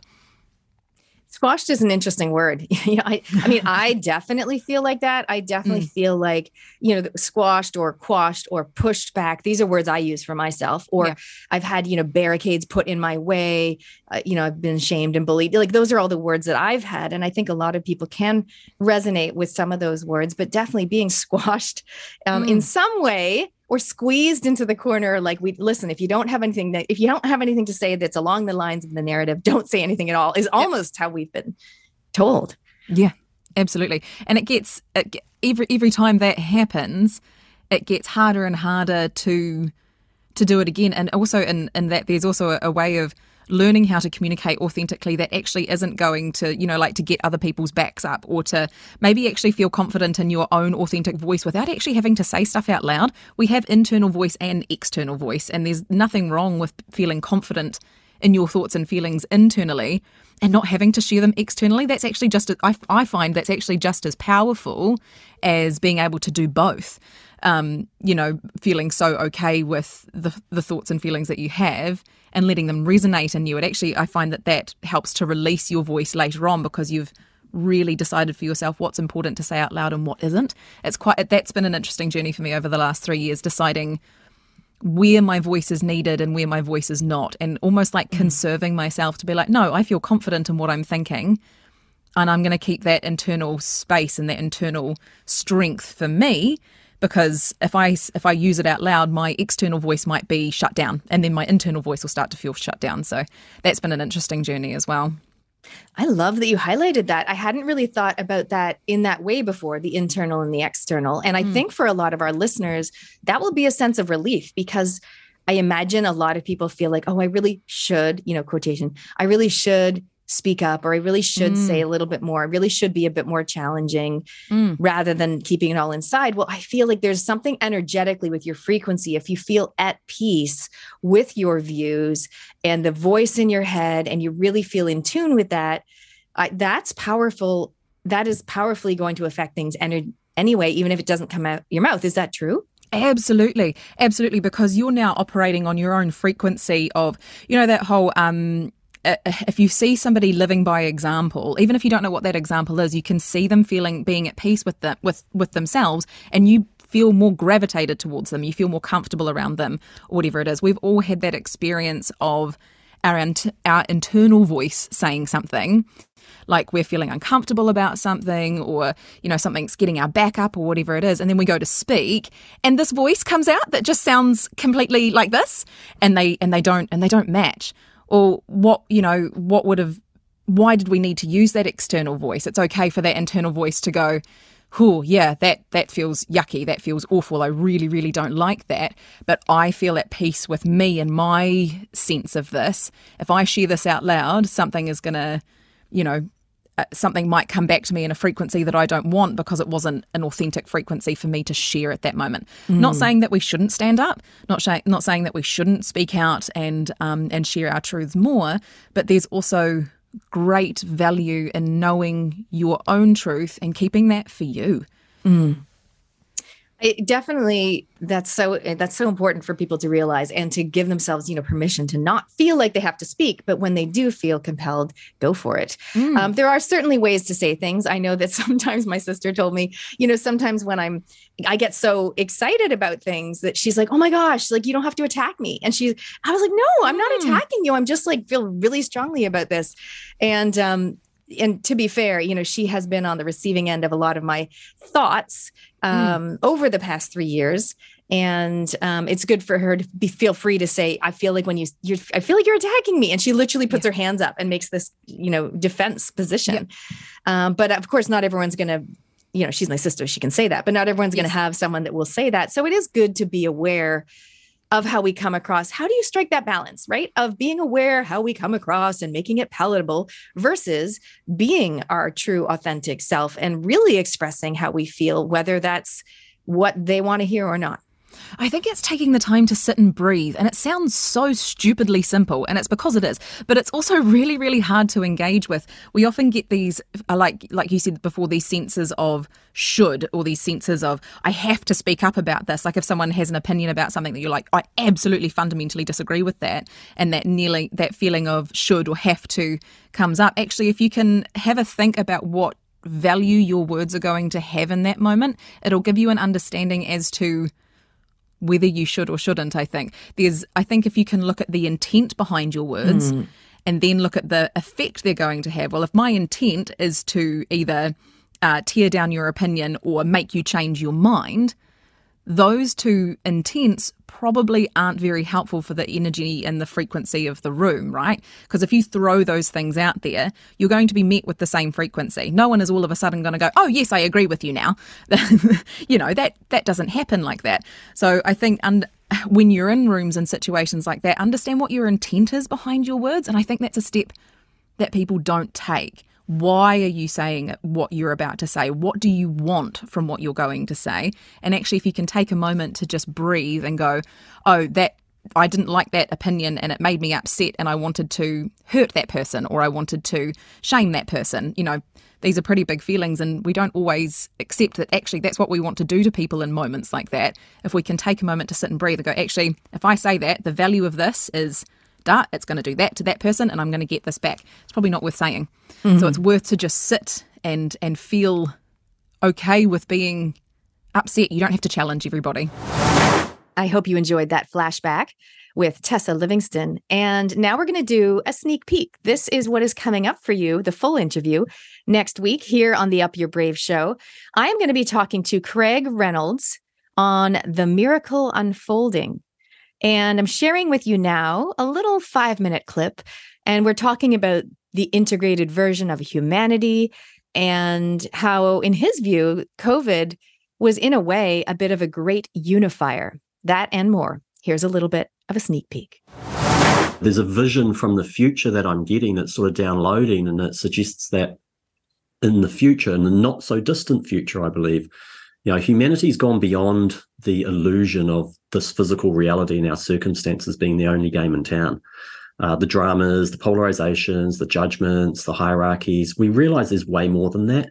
And there's almost like an obsession or a hunger to seek more, to go beyond, to keep growing and developing. That's the primary objective that we, I believe, will start to focus on in the near-distant future. In addition to that, we're really seeking a richer, magical, more sort of extraordinary experience of life. But it's not so much for ourselves. It's more about those we impact, how we can unify and bring people together to collaborate. There's a hunger. We're learning, we're giving and getting. One of the key messages I'd like to put across to your audience, because I see a lot of the people who are of service giving, and not receiving, and that's an incomplete. Because then they end up in a heap. Yeah, and there's a crash, and then they get frustrated because it's like, oh, I'm giving all of this and I'm not getting what I need. So, the integrated version of humanity that the masses will move towards at some stage, they're going to need to see really good examples to model. And so we've got to learn to give and get, and we've got to learn and be okay with that being something that we may not have done so well. But the real key is that we are going to start, and I'm seeing this with the people that I'm serving and impacting, we're going to start working with the multidimensional energies that really connect us all. The same energies that are beyond this physical reality that create everything that we're experiencing in this physical reality, this construct that we're experiencing life through. We will understand and start to utilize focused attention, the real power of focused attention, energy, and conscious choice. But ultimately, we're just going to celebrate. We're going to celebrate this small window of time that we have on Earth, and whatever the lessons or learnings are.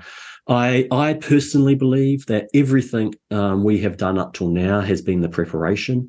It's game time. It's like we are now entering into the game. It's time to have the experience. There's nowhere to hide. One of the cool things I saw recently, which has been very uncomfortable for a lot of us, is that I believe COVID was the great unifier. So I know people have a lot of different perspectives on it, but when I step right back out, what I realize is that for that period of time, most of humanity in the world were aware of COVID and had some singular focus towards that. Mm-hmm. Once we got that awareness, we all separated off into our own groups of our own belief systems and our own, polarities and became separate around it. But there was a unification around that topic. I believe that was probably the catalyst that connected the conscious, the collective field at another whole level. What I observed is that when the recent shenanigans kicked off in the Middle East, I observed in the week after that, a lot of people, I'd say 95% of the people coming into my office were in a very low energy state. There was like a defeat. It was like, oh, not this again. And what I saw there was, for the very first time, that there was like a unified response to something that wasn't happening in our back doorstep. And it really reinforced to me that that unity that was created, that singular point of focus that COVID created, was now starting to express itself through other areas where people were en masse focusing their attention. Now, what it did is brought us into some of the lower energy states, or the lower stages of healing. So people will have noticed over the last month or two that there's been a lot of physical, mental, and emotional upheaval, quite a lot of instability. There's been a lot of serious illness. There's been a lot of breakdown in those areas. And I believe that's part of the breaking down of the collective field, bringing the collective field to a point of surrender where we realize that we can't go on like this anymore. And as we start to do that en masse, I believe we're going to see the transformation, this shift truly unfold. I believe we're in the shift now. It's not a theory or a concept anymore. We're starting to see it unfold. There's a few things that need assembling in the average person in order for them to really step in and experience the magic of this, the magic of living in what we might call a multidimensional way, where we're starting to tap in and understand that we are not just this physical being, but there's more to it than that.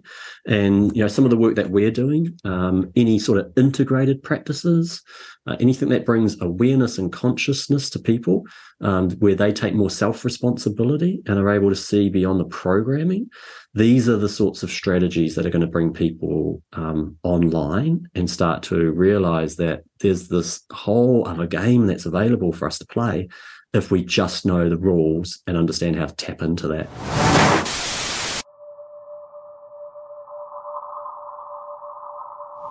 What I want to achieve with RCR is conversation. And I think we have lost the art of conversation. With RCR, I just hope that people can learn that we can all be different, we can have our own opinions, have our own views, and have those conversations in a respectful way, because respect needs to be given, it needs to be earned, and I think that we can prove that people of all diverse perspectives, ages, opinions can have a platform, and we can work and talk together, and so that's what I hope we get to achieve with RCR. Just independent thought, alternative thought, and I expect that I will be castigated by many people for offering different opinions. But, you know, as I've said before, there is no such thing as a wrong opinion. Opinions are like noses. Everybody's got one. The exchange of views, fair debate, no cancelling, no interrupting, no aggressive responses. We want to hear what people have to say, whatever side you're on. And the listener, the consumer, with that information, can make of it what they will. That is the mission. It's a good mission. Thank you so much, everybody, for tuning in today, for joining us on the Up Your Brave show with our incredible guests, our sneak peek and our flashback, and some amazing music as well. Speaking of music, as you may have heard me talk about, I love to start new things. I'm definitely an activator, and I definitely don't believe in perfection. So when I told my kids I was going to teach a dance class, a dance fit class at the local community hall, which I hired, they thought I was joking, but I wasn't. And now I've done 2 classes, and I got to tell you, it was so much fun. And I really, if this encourages you in any way, to follow any dreams or ideas that you have that light you up, that fill your cup, or things that you've always wished you'd done, but you don't have time, whatever. I think time is really a reflection of priorities, personally. Happy to discuss with you. But if this encourages you in any way to follow something that lights you up, or that you feel drawn to, even if it doesn't make sense, then I encourage you to walk that path. And doing these dance fit classes has been hilarious, first of all, and actually really good for my cardio, which was part of the goal, to have fun and to do fitness. If you've got any song requests for me that you think I should add to my playlist, let me know. I teach them some interesting moves like the robot and the Wonder Woman and other cool moves. And we even do some Jane Fonda inspired arm segment, which you feel the burn. But if you have any songs, definitely write in. You can send me a text, 2057. Also, you can follow me if you want to on Instagram, @upyourbrave_, and on Facebook, Up Your Brave with Natalie Kettler Welsh. I would love to see some comments on my page or just connect with you in that way. And also, we would love to hear what is coming up for you as December, carries on, as we head towards 2024. What is something that you would love to create or something that you're calling in 2024? If you want to share, let us know. You've been listening to Up Your Brave with Natalie Cutler Welsh on RCR Reality Check Radio.